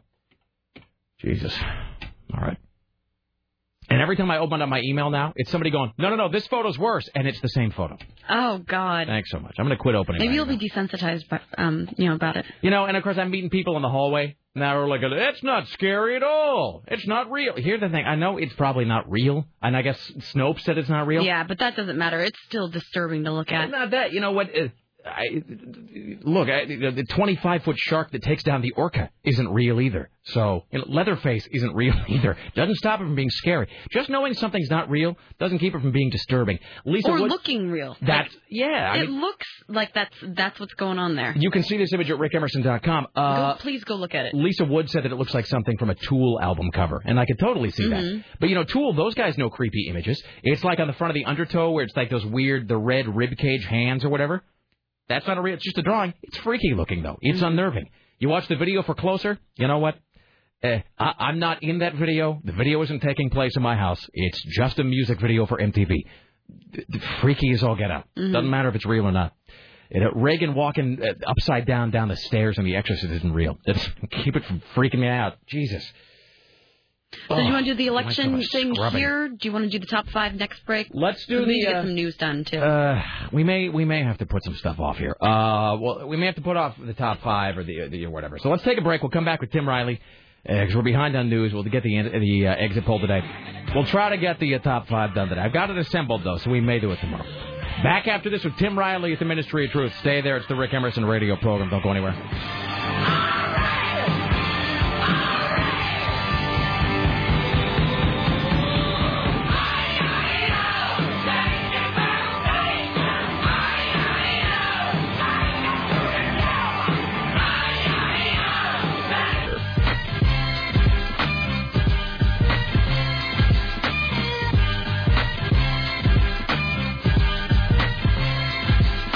Hi, hello, it's the Rick Emerson radio program. It's 503-733-2970. Do we want to take a call where the description is spider in her pants? Yes. Tim? Well, I think we can all learn something from it. Okay. I just want to know if she currently has a spider in her pants. Hi, you're on the Rick Emerson Show. Do you currently have a spider in your pants? No, not currently. All right. No, it happened the other night when my honey and I were watching True Blood on TV. Mm-hmm. In semi-darkness. And when Sarah started telling the story about the mouse in the car, I almost didn't want to call y'all.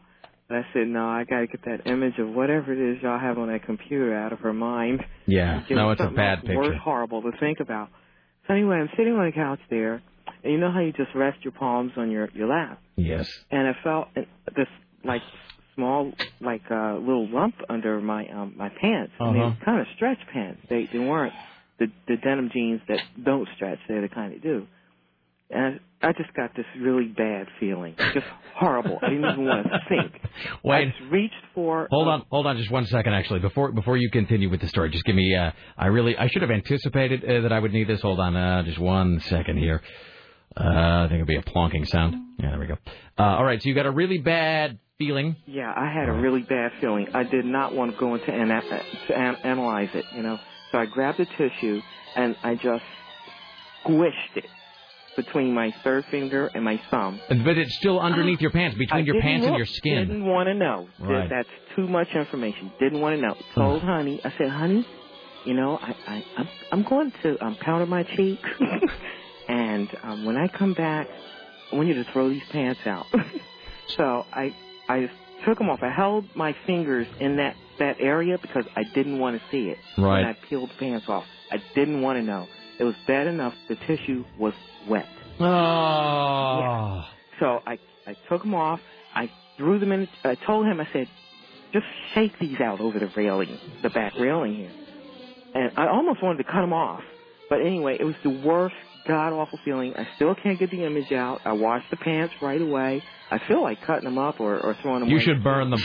But I just wanted to get past it. I said, no, I will not be defeated. But I'm almost certain, not almost, I'm positive it was a spider. And it was big as a quarter, too. That's what makes it so horrid. I mean, the worst thing is that, like, and of course, the unseen is so much often worse than the seen. Yeah, well, at least it wasn't like the flames coming out of my toilet that day. I am that lady that called you about the flaming toilet. Maybe you're bad luck somehow. No offense. The worst detail in the story, by the way, is the fact that the tissue is wet. That's the worst. Yes, and there was a wet stain on the pants when he shook it out. I said, honey, was it wet? Oh. He said, yeah. Oh, man, you know what? Those go right into an acid bath. What I don't know is why I didn't get bit. And how long's it been there? Because I know I had gotten dressed when honey came home from work. I changed clothes and so on. You can't think of those questions. Don't think about that, I put on something more classy to wear. No, that way lies madness. Don't think about that too much. I know I didn't walk around with it, up there in the thigh area, above the knee and, below the waistline, all day. I put on something comfortable to watch True Blood with, and that's probably when it was in there. But from now on, I always look in my slacks, my sweats, my stockings, my socks, everything. Portland, I love Portland, but it has way too many spiders. Here's the thing. When we got ready, we were debating whether to take this call. Tim said we might all learn something. Improbably enough, we have all learned something today. Look inside your pants before you put them on. Hey, best show ever, fellas, and Sarah, too. Thank you. Okay, bye-bye. All right, there you go. Wow. From the city of spiders. I had a spider in my sink this morning, too. Wait, we already and now, from the Ministry of Truth, this is Tim Riley. Two men are beaten after mooning a store owner. Dateline Bellingham. Two men face assault charges after they took the law into their own hands. Three men who had been drinking at a Bellingham tavern decided to go to the nearby comic book store. The owner threw them off because they were intoxicated. They returned a few moments later, and they dropped their drawers, mooned the store owner, and pressed their bare buttocks up against the storefront glass, breaking it. You show them, Steve, Dave. Then they take off running. Well, two friends of the comic book store owner who were inside at the time started chasing them with a baseball bat. Eventually, they caught up with the mooning man and beat the mooning man. Excellent. One has a broken orbital. The other has a serious skull fracture. And in critical condition. The bat swingers who attacked the man face charges of first-degree assault. Maybe you shouldn't show your buttocks to people who haven't asked to see them. Mm-hmm. Stocks skyrocketed on Wall Street this afternoon as the Dow Jones Industrial went up more than 900 points at the closing bell. LL Cool J is no longer rocking with Janet Jackson on her Rock With You tour. The rapper pulled out of the opening act for the pop diva due to unspecified scheduling conflicts. No word yet on who will be taking his place. This isn't the first bump in the road for Janet Jackson. Beginning in September, she canceled 9 due to migraine vertigo. Is that a real thing? I don't know. I thought that was just an Arrested Development ailment or whatever. She's performing tonight in Michigan before heading to New York. She's also expected to extend the tour to make up for lost concerts. There are more rats in Britain than people. According to the Telegraph, estimates put the number of rats in Britain to 80 million, while the human population is 60 million. Floods, mild winters, and excess food waste are being pointed to the reason. Some saying it's become an epidemic. The city of York is the hardest hit, where the rodent population spiked at more than 200% over last year. Westminster is the only city to see a drop. Pest Control Services report a 17% increase in calls to eradicate rats. What do you find more unnerving, rats or spiders? I'm not sure. Rats, I would say. What about rats or snakes? Rats. Okay. Sarah, rats, spiders, or snakes? Scariest? Spiders. Yeah, me too. All right. Here's Tim Riley. Do we have any sort of countdown today? Well, I don't know. We could do the top 5. But it's got like 7 tracks on it, so I don't know that we'll have time today. All right, then we'll do it tomorrow. We can proceed with the news, though. The new Queen plus Paul Rogers album is now available as the Cosmos Rocks hit these stores today. Interest in developing a studio album came after Rogers teamed up with the Queen guitarist Brian May and drummer Roger Taylor to work at a fundraising single, Say It's Not True. While Queen and Paul Rogers have performed and issued live material, the Cosmos Rocks is the first studio effort from the group. It's also been a while since fans have seen new studio material from any of the players. It's been 7 years since Rogers first issued a release, while the last Queen album was Made in Heaven. That came out in November 1995. The disc features Queen's last material with original frontman Freddie Mercury and was released 4 years after the singer's death. By the way, I would like to encourage everybody now to not... If you buy records like that, it just encourages them. So, just go buy another version. Go buy a Night at the Opera again or something. Just spend your money more wisely. Time for a penis watch. Here's your penis watch and really, believe it or not, we've had a penis watch today. We had a double snuff watch.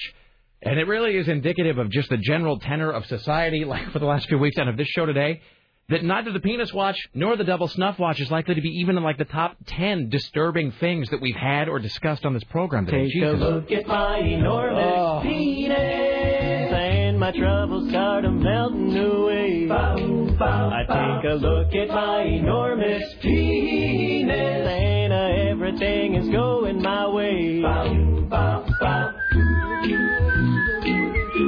A Newburgh firefighter became an ad hoc surgeon called upon to use a pneumatic saw to cut a piece of steel pipe off a 73-year-old man's penis. Firefighters were dispatched to the campus of St. Luke's Cornwall Hospital, this is in England. For a public service call, hospital personnel asked him for tools to cut off a ring. The fire department had a ring cutter used to clip wedding bands from swollen fingers, but firefighters learned that wouldn't be enough this time. The pipe was an inch long, an inch in diameter, and made a quarter-inch thick of steel. Authorities say the pipe apparently an erotic aid. An inch in diameter? Yeah. Mm-hmm. I thought you were giving me the okay sign. I'm like, what are you doing? Wait, what is diameter? Circular? Like that? No, round? that's circumference. What is diameter? Long? Is that a cross? I suppose. No, radius is across, I think. I thought radius was half of the way across. No, your radius I'm trying to figure out across. if this man feels any additional shame. No, because diameter would be an inch. So it'd be across. Okay. Well, medical personnel weren't able to perform typical medical procedures such as forcing the blood. A whizzer saw with a job. A whizzer saw? Is it really called that? Yes, it is. It's an automotive tool powered with air bottles added onto by emergency responders who frequently deal with car crashes. Firefighters use it more commonly to saw off mufflers. A whizzer saw? Yes. All right, then. Hospital staff prepared the man, who was unidentified, for his own privacy, by wrapping the skin and sliding a lubricated tongue depressor. Everybody cross their legs. Between the pipe and the man's penis to protect him. The doctor, nurses, and a paramedic gathered in the emergency room as a firefighter. One of the point and laugh. Prepared to begin the operation. All right. Just don't cut it off, the owner of the penis reportedly asked. The owner of the penis.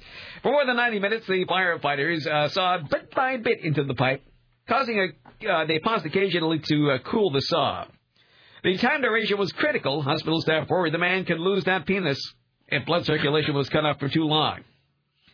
The whizzer saw emptied the first bottle of air, and then the second, finally, up to 5 bottles. The saw clipped through the final bit of pipe and were able to free the man's penis. He was apparently unharmed by the operation, although the assistant chief couldn't be pressed for more details. That's a lot of trauma right there. It is. You will never... I mean, they must have put the guy asleep. He must have been unconscious. They must have put him under. Well, he asked... No, apparently, he asked for it not to be cut off. But I'm saying, conscious. But maybe before. But they're using a saw on him, near his member. Mm-hmm. I can't imagine that you would just sit there and be taking that calmly. And a lot of people don't even like to have their tea. A lot of people don't even like to have their teeth cleaned if they're awake. Mm-hmm. Jesus, well, he is British. All right, that's your penis watch. That is your penis watch. Take a look at my enormous penis. Look at all these people be calling about. And my troubles start to melting away. Maybe more spiders. Take a look at my enormous penis. And everything is going Here's Tim Riley. Don't hit the road for a big concert tour with a new lead singer. That's the advice BBC says promoter Harvey Goldsmith is offering to members of the legendary rock band Led Zeppelin. He promoted the British rockers during the 1970s and 80s, also for their reunion concert, December 2007 in London, their first show in 19 years. After lead singer Robert Plant said last month he wasn't interested in touring with his former bandmates, they apparently started auditioning some other singers. Goldsmith called the possible Zeppelin tour a lot of talk and wishful thinking, adding the other band members may be planning a tour under a different name. Really? So it would just be Jimmy Page and John Paul Jones and Jason Bonham and like some guy. Yes. Paul Rogers. All right, well, whatever. Here's the thing. As much as I was hoping that Robert Plant would get together with those guys and they would tour as Led Zeppelin, in a way, I'm glad that they're not, because I would be obliged to try. Because I would just have no choice. I would have to spend whatever it took to try to get tickets. If they told me tickets were $1,000, I'd have to get $1,000 to spend on the tickets. I would have no choice. It would just, I would have to. And so, it would be like for a lot of people, like if the Smiths got back together, Or if Pink Floyd toured again, if Roger Waters and everybody, rejoined and toured as Floyd, although I guess you can't now, but, because what's-his-name just died. But, like if the Smiths got back together, and if Johnny Marr and Morrissey patched things up, and they said, look, we're going to tour one time only, tickets are $1,000, take it or leave it. Everybody would take it. Everybody would fork over $1,000 for that. Just as I would have for Zeppelin. So I'm glad that I'm not going to have to be put in that position. All right, here's Tim Riley. Authorities in southwest Missouri say a TV remote control probably triggered an explosion that destroyed a Christian County home. What was that? No, I'm just... look, I'm trying to figure out where we are on the clock. The only person in the home at the time, 66-year-old Cindy Curry, was blown outside by the blast. And she only had minor injuries. Firefighters say it's amazing she survived it all. Neighbors said they heard a huge boom when the blast occurred, about 6:45 in the morning. Curry's husband, Jerry, said he smelled propane gas in the 10-year-old house late Monday. But the smell was gone Tuesday morning, so he went to have breakfast with friends. His wife then turned on the TV, and Billings Fire Chief Henry Bosk says it appears the remote control ignited the propane and blew up the house. Is that the button right next to mute? I suppose so. Incinerate. Where's the button for homeless? Let's see. Oh, by the way, this guy says about the penis watch. If it was 1 inch in diameter and 1/4 of an inch thick, that means the inner area, which was around his member, is only 1/2 inch across, as though he wasn't embarrassed enough. Oh, and they already said that it was swollen, too. Oh, okay.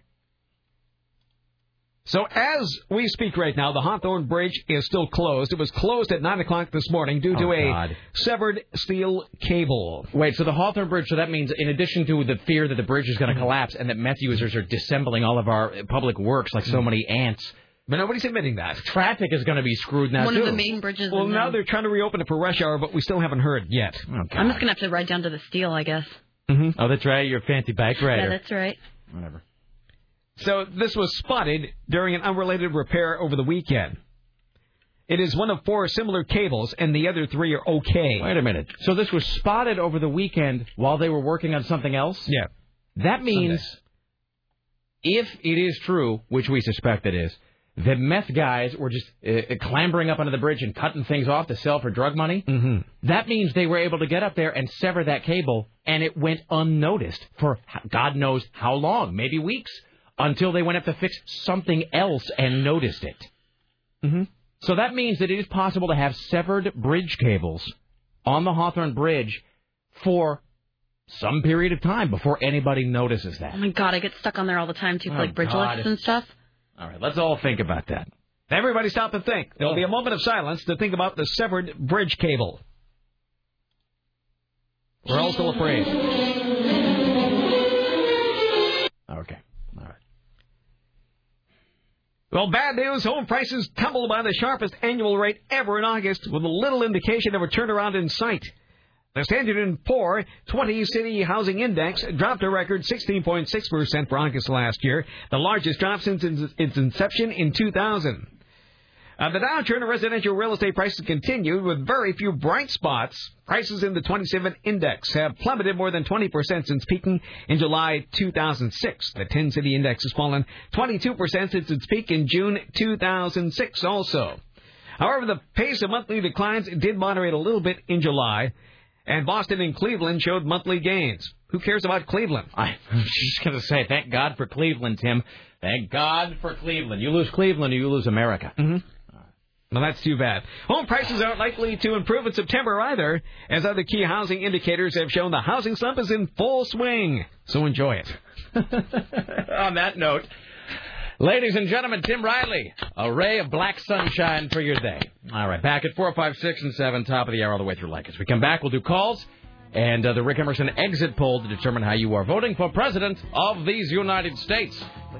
All right, back after this. It is the Rick Emerson radio program, for the love of God. Say that. And she doesn't give a damn about me. 'Cause I'm just a teenage dirtbag, baby. Yeah, I'm just a teenage dirtbag, baby.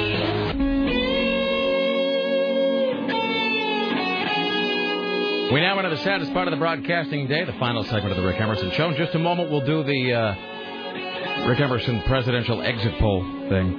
I'm sorry, I'm just distracted by this. Rick. Thing.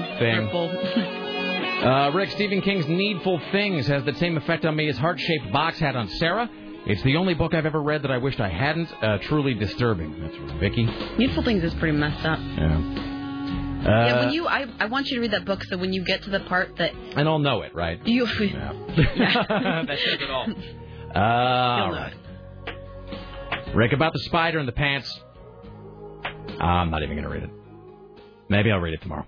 It'd be one joke too many on a day full of penis jokes. Hi, you're on the Rick Emerson Show. Hello. Yeah, Rick, I was listening to the guy from, I think, TriMet or whatever call and say that they had to let dogs on no matter what. Mm-hmm. He's wrong.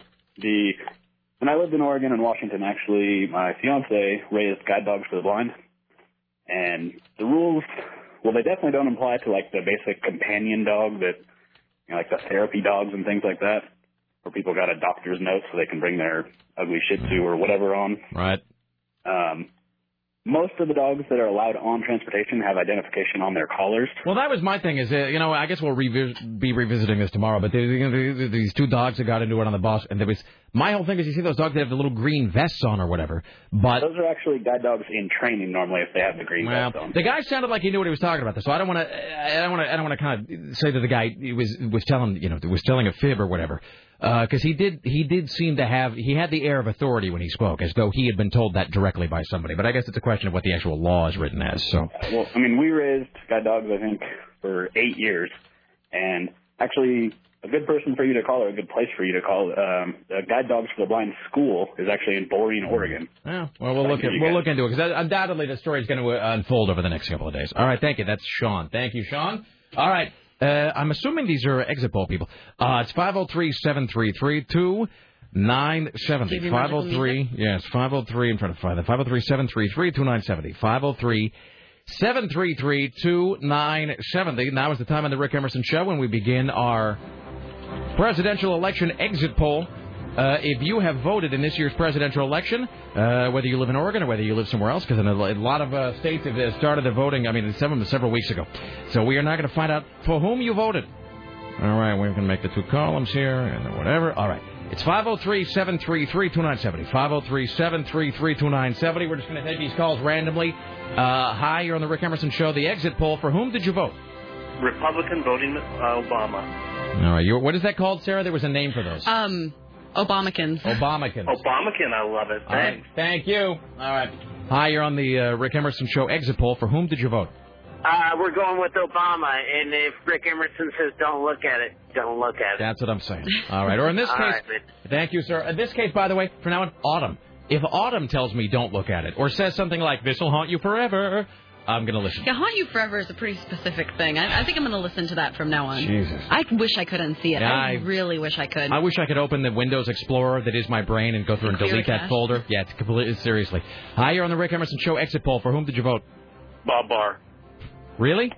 Yeah. Okay, great. Thank you. Quick question. Did you name your dog after Philo from UHF, the scientist alien guy? No, but they were both named after Philo Farnsworth, who invented the television.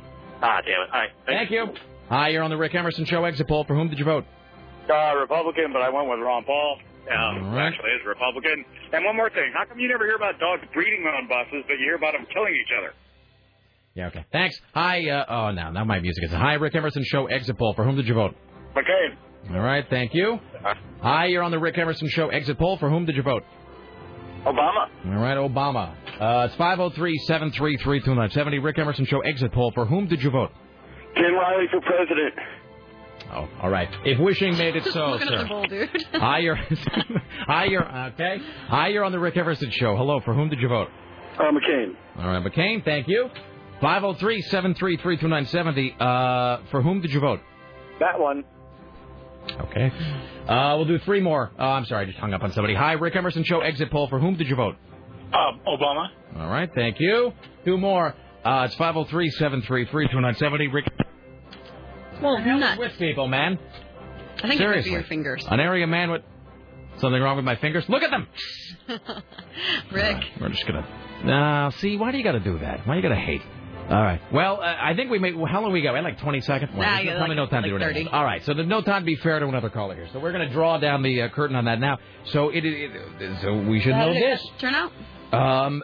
Actually, if you look at Obama or not Obama, Obama is only ahead by one. We had 5 for Obama, 2 for McCain, 1 for Ron Paul, and 1 for Bob Barr, Libertarian candidate. So, so it continues to. It can even here in Portland, it continues to not be a lock for Obama. All right. Well, I think it's neat to do it on the radio too because it's faceless, so people can be honest. I think people can say whatever it is. You can admit to voting for a Libertarian. You know, I mean, if that's really how you want to spend your vote. And we're done. All right, we're going to thank CNN radio correspondents Lisa Desjardins, Steve Casterman, James Roop, and Nina Parker from TMZ.com. Join us tomorrow when our guests will include Mr. Skin from MrSkin.com and Peter Carlin from The Oregonian. Like us next, Mike O'Mara Show at 7. Don't forget our political party happens next Tuesday, the 4th at 7 p.m. at Grand Central Bowl. Go to 970.am for details. Rick Emerson Show produced today and every day by the lovely and talented Sarah X. Dillon for AM 970. The talker in the newsroom, Tim Riley on the phones. It's Richard Bristol. The gatekeeper, Dave Zinn. The webmistress is Bridget from upstairs.